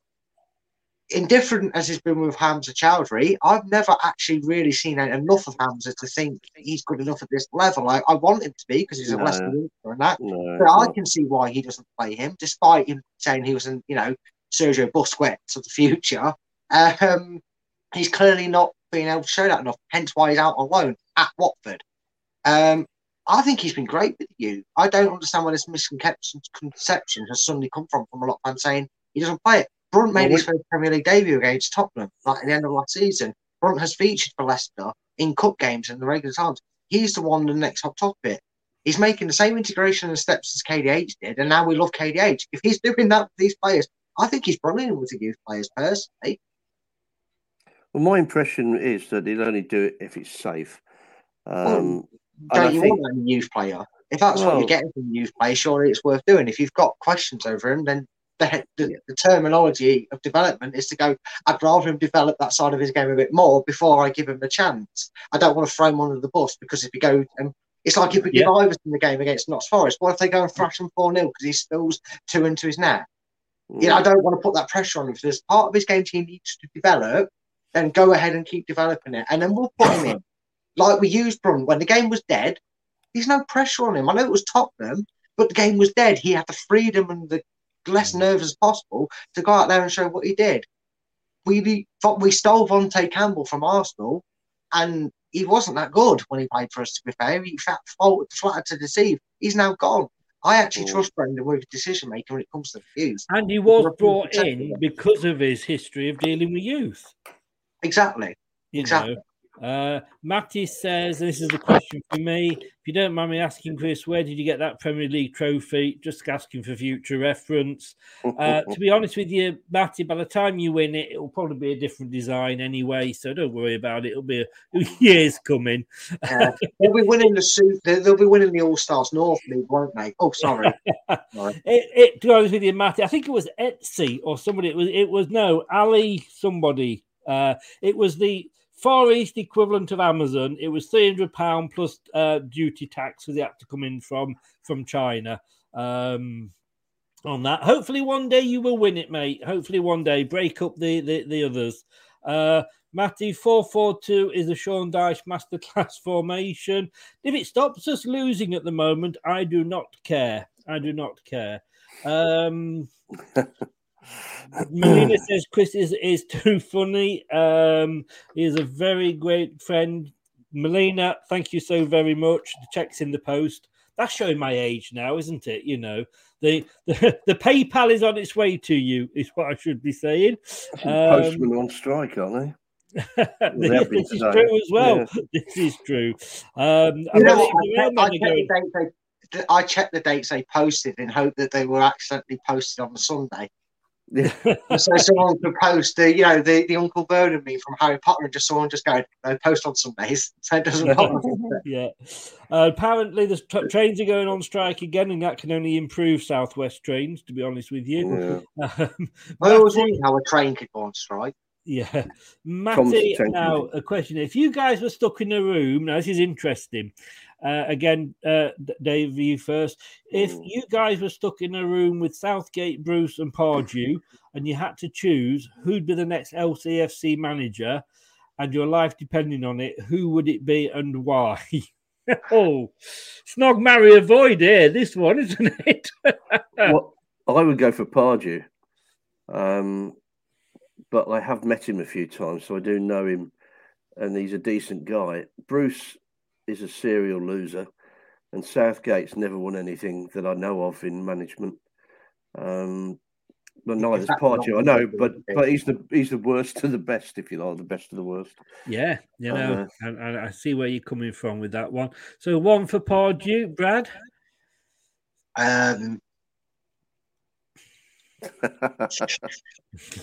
Southgate has done well for England, but he doesn't pick Maddison, so that ain't happening.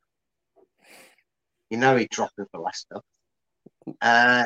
Again, I think he's got Middlesbrough relegated on his CV, so that doesn't speak volumes.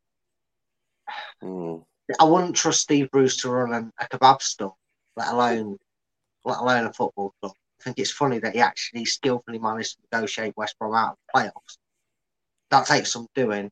So I'm left with Pardew, who, depending on what side of him you see, you get two very drastic stories about him. So the lesser two for Pardew. The lesser of three evils, I'm afraid. Yeah, no. You both said that, and I would have to agree with you both. It would be Pardew on a 1-year contract because two reasons. Well, I don't think we'd get him because I think he's actually probably still under contract at Newcastle.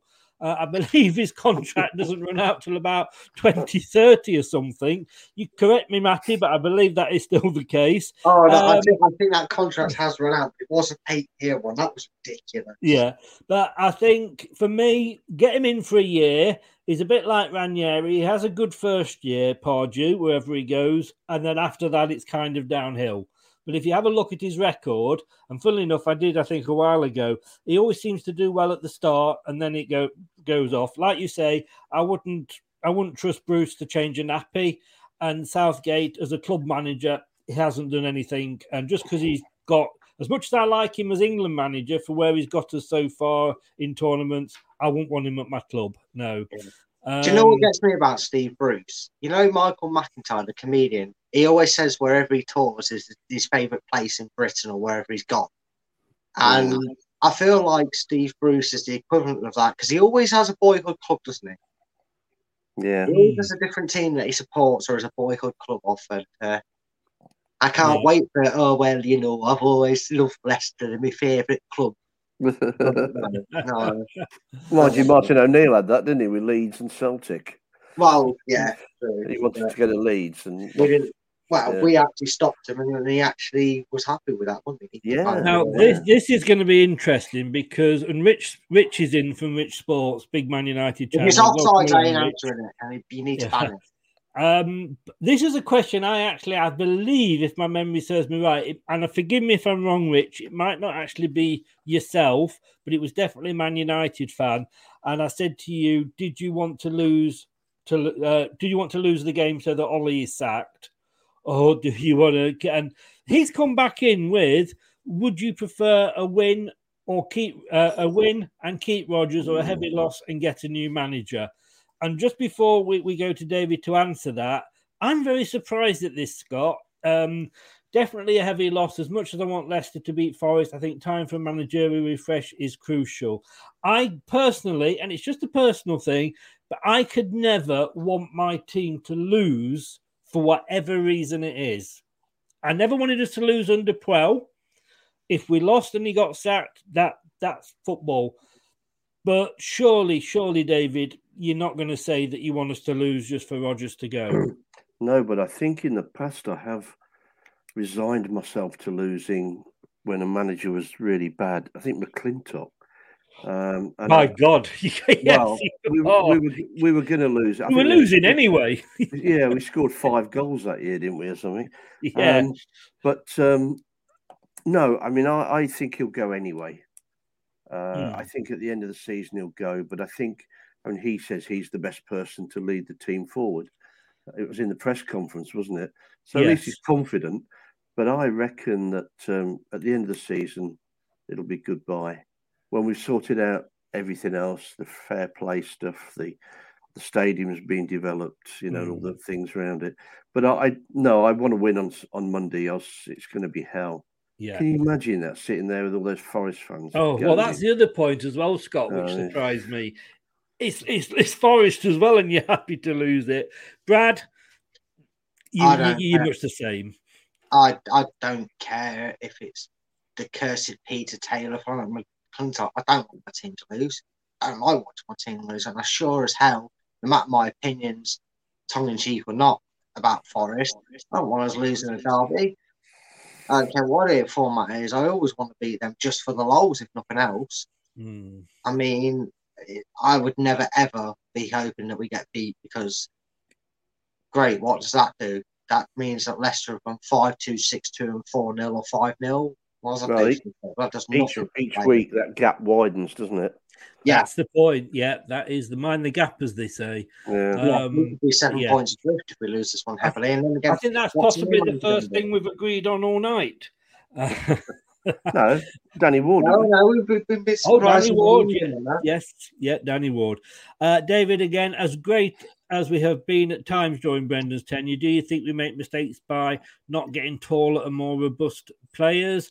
As good as we may be, we would still struggle set pieces on size alone.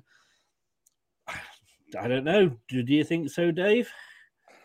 Well, indeed, he's not a small guy, is he? Vestergaard's pretty big.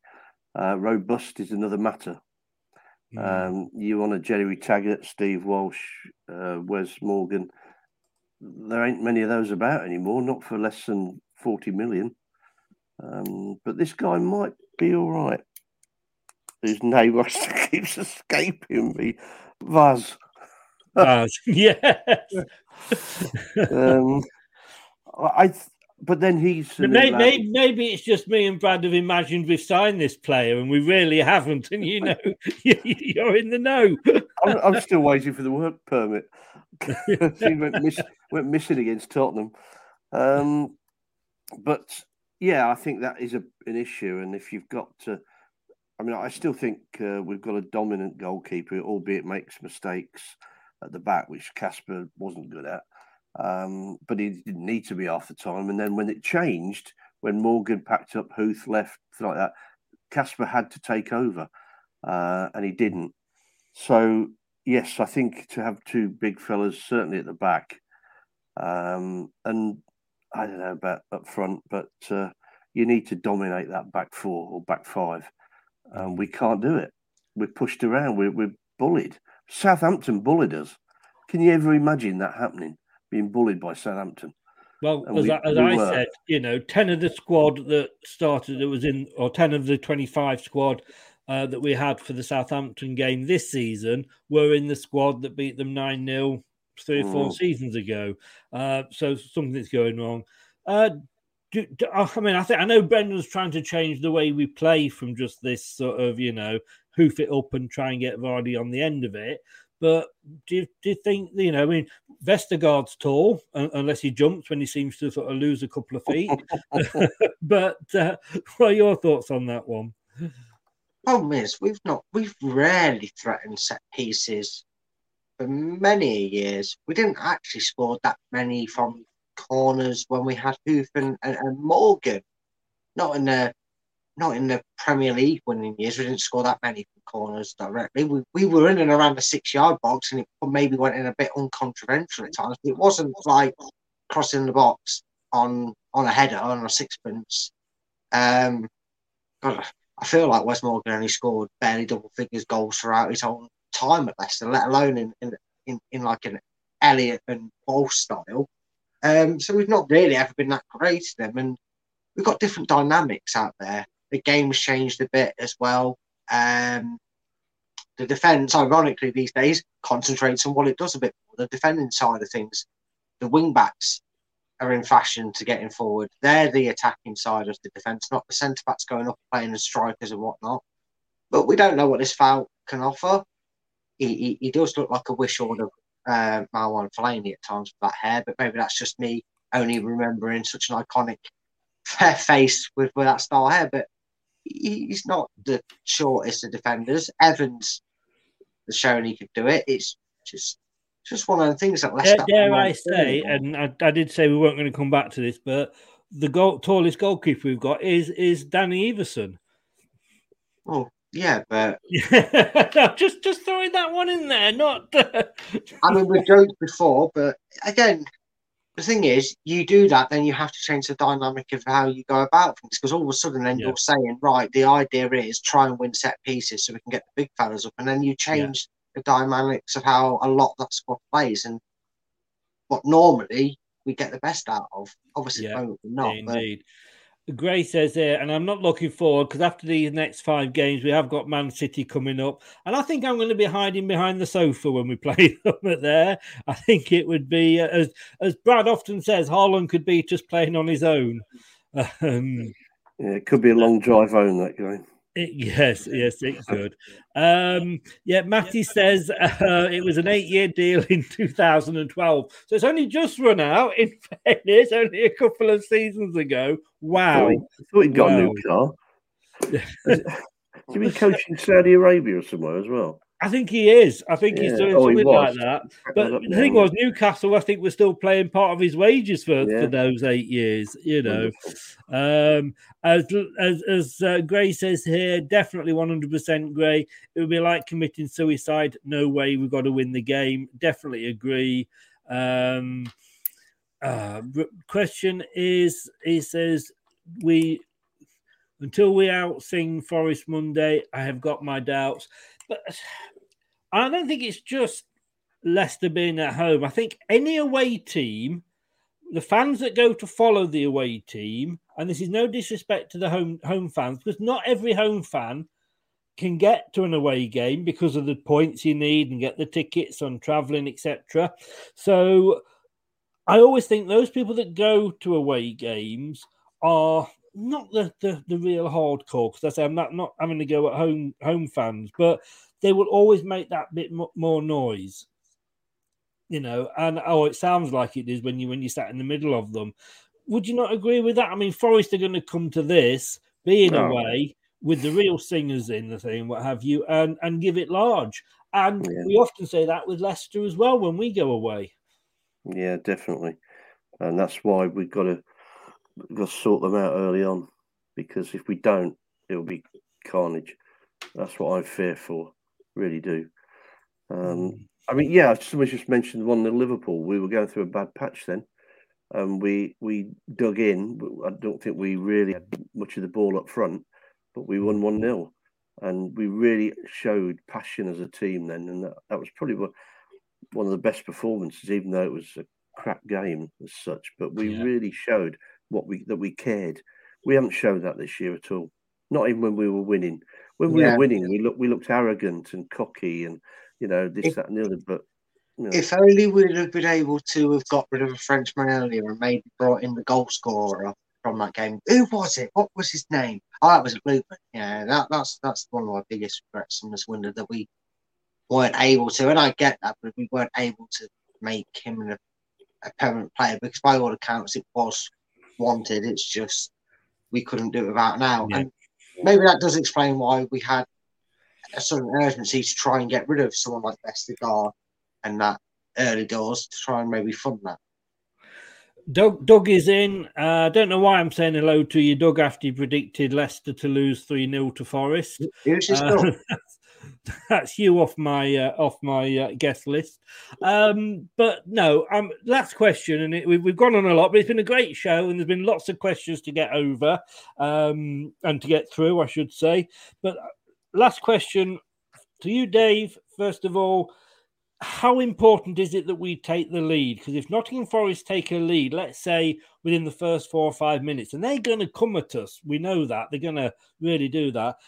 If they take the lead that early, the crowd are not going to be forgiving, are they? No.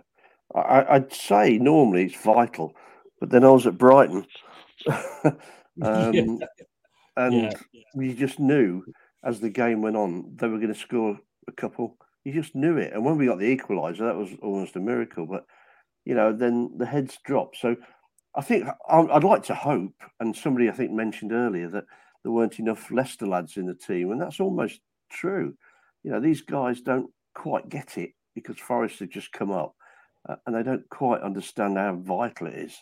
But I think if Forest score first, I think I'd hate to think what it would be like.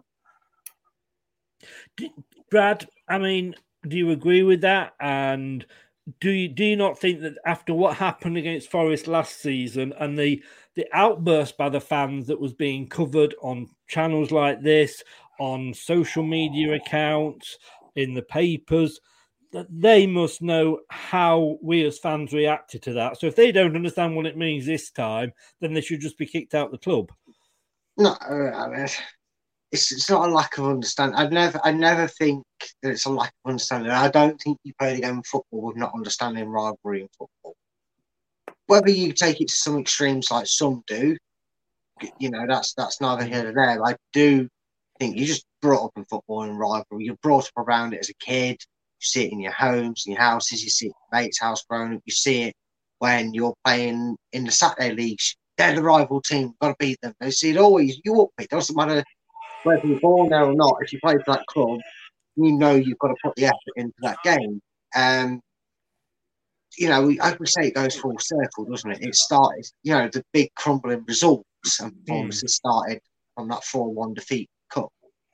And now they've got round to the Monday night game.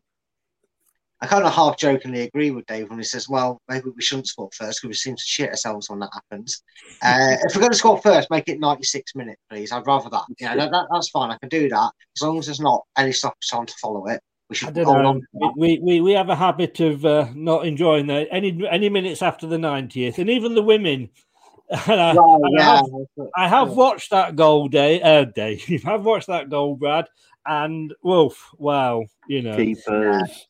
And can I just say... Maybe I was to go and play for them. Yeah. Can I just say that I am going to give myself this tonight. Thank you. I have not once got Dave's name wrong. It's a first. I'm impressed. Yeah, but you called me Dave just then. Yeah, but he was in the chat. And I've got that stuck to my computer as well. So, talking of which, Dave, thank you so much, mate. You're welcome, lads. Nice to see you both. It's been really long, but it's been a great... That's what all this show is about. People are asking us questions. So thank you very much, sir.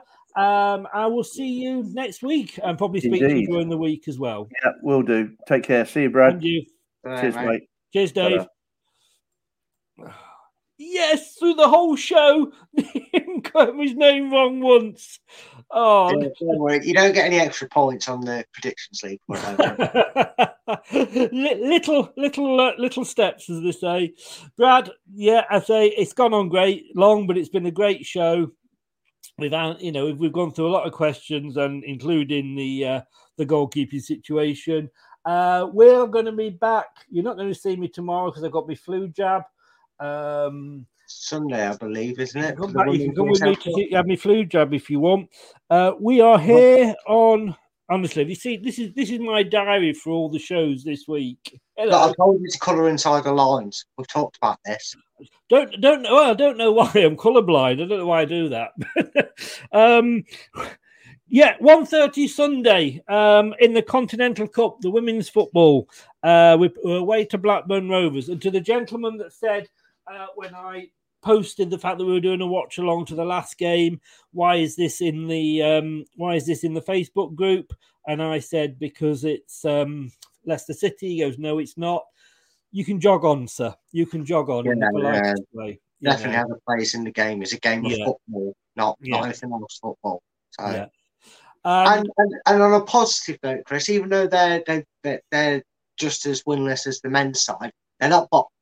Teams have been far worse, haven't they, Chris, in the league format? Leicester at least been only losing by they lost 2-0 to Villa, but they've been losing by the odd goal, haven't they? They've not been getting beat 4 or 5-0, so they're not bottom.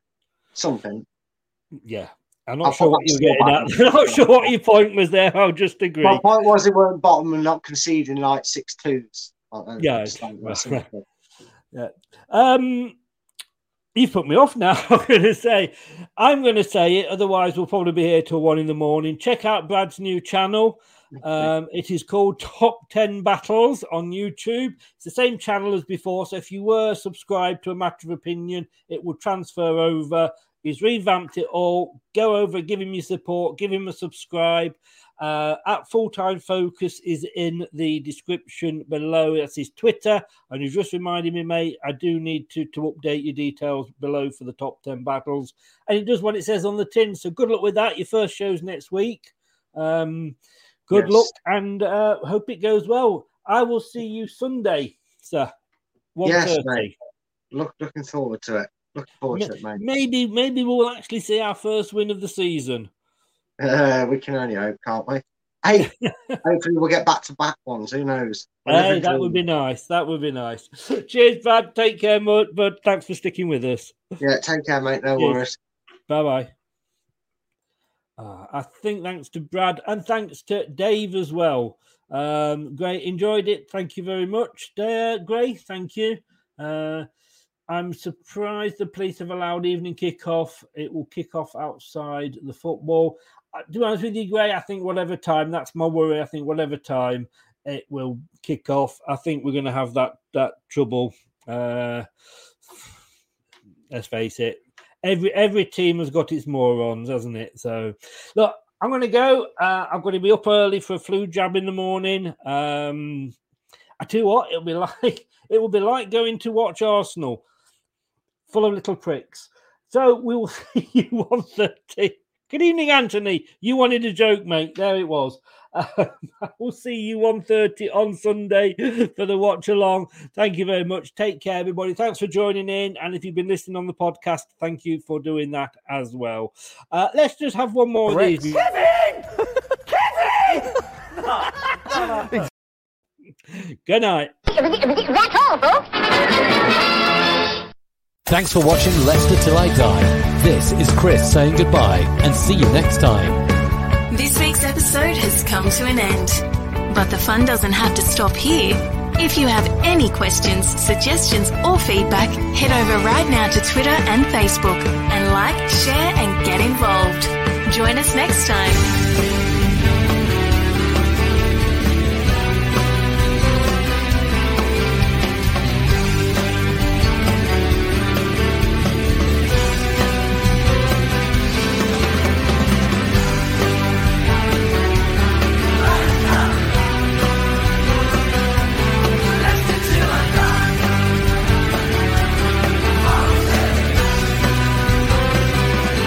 Foxes will run.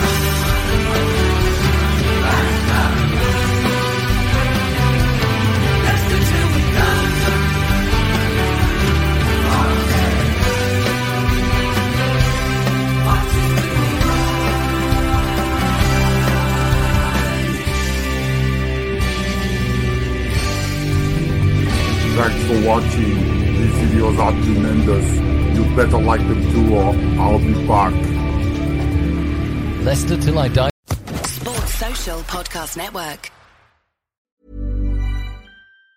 And there it is, that's as good as it gets on this stage. Nissan Townstar EV strikes again. It's an unstoppable van, unstoppable. Just fantastic. You can actually see the ProPilot technology in action. Effortless parallel parking. It moves with all the confidence that comes with a 5-year warranty. And with a bench full of all-star van experts, there's real strength in depth here. That's all-star quality. Search Nissan Townstar EV and visit your local all-star van centre to see for yourself. Terms and conditions apply. 5 years or 100,000 miles, whichever comes first. ProPilot is an advanced driver assist technology. Driver's responsibility to stay alert, drive safely, and control vehicle at all times. This podcast is proud to be part of the TalkSport Fan Network. TalkSport. Powered by fans.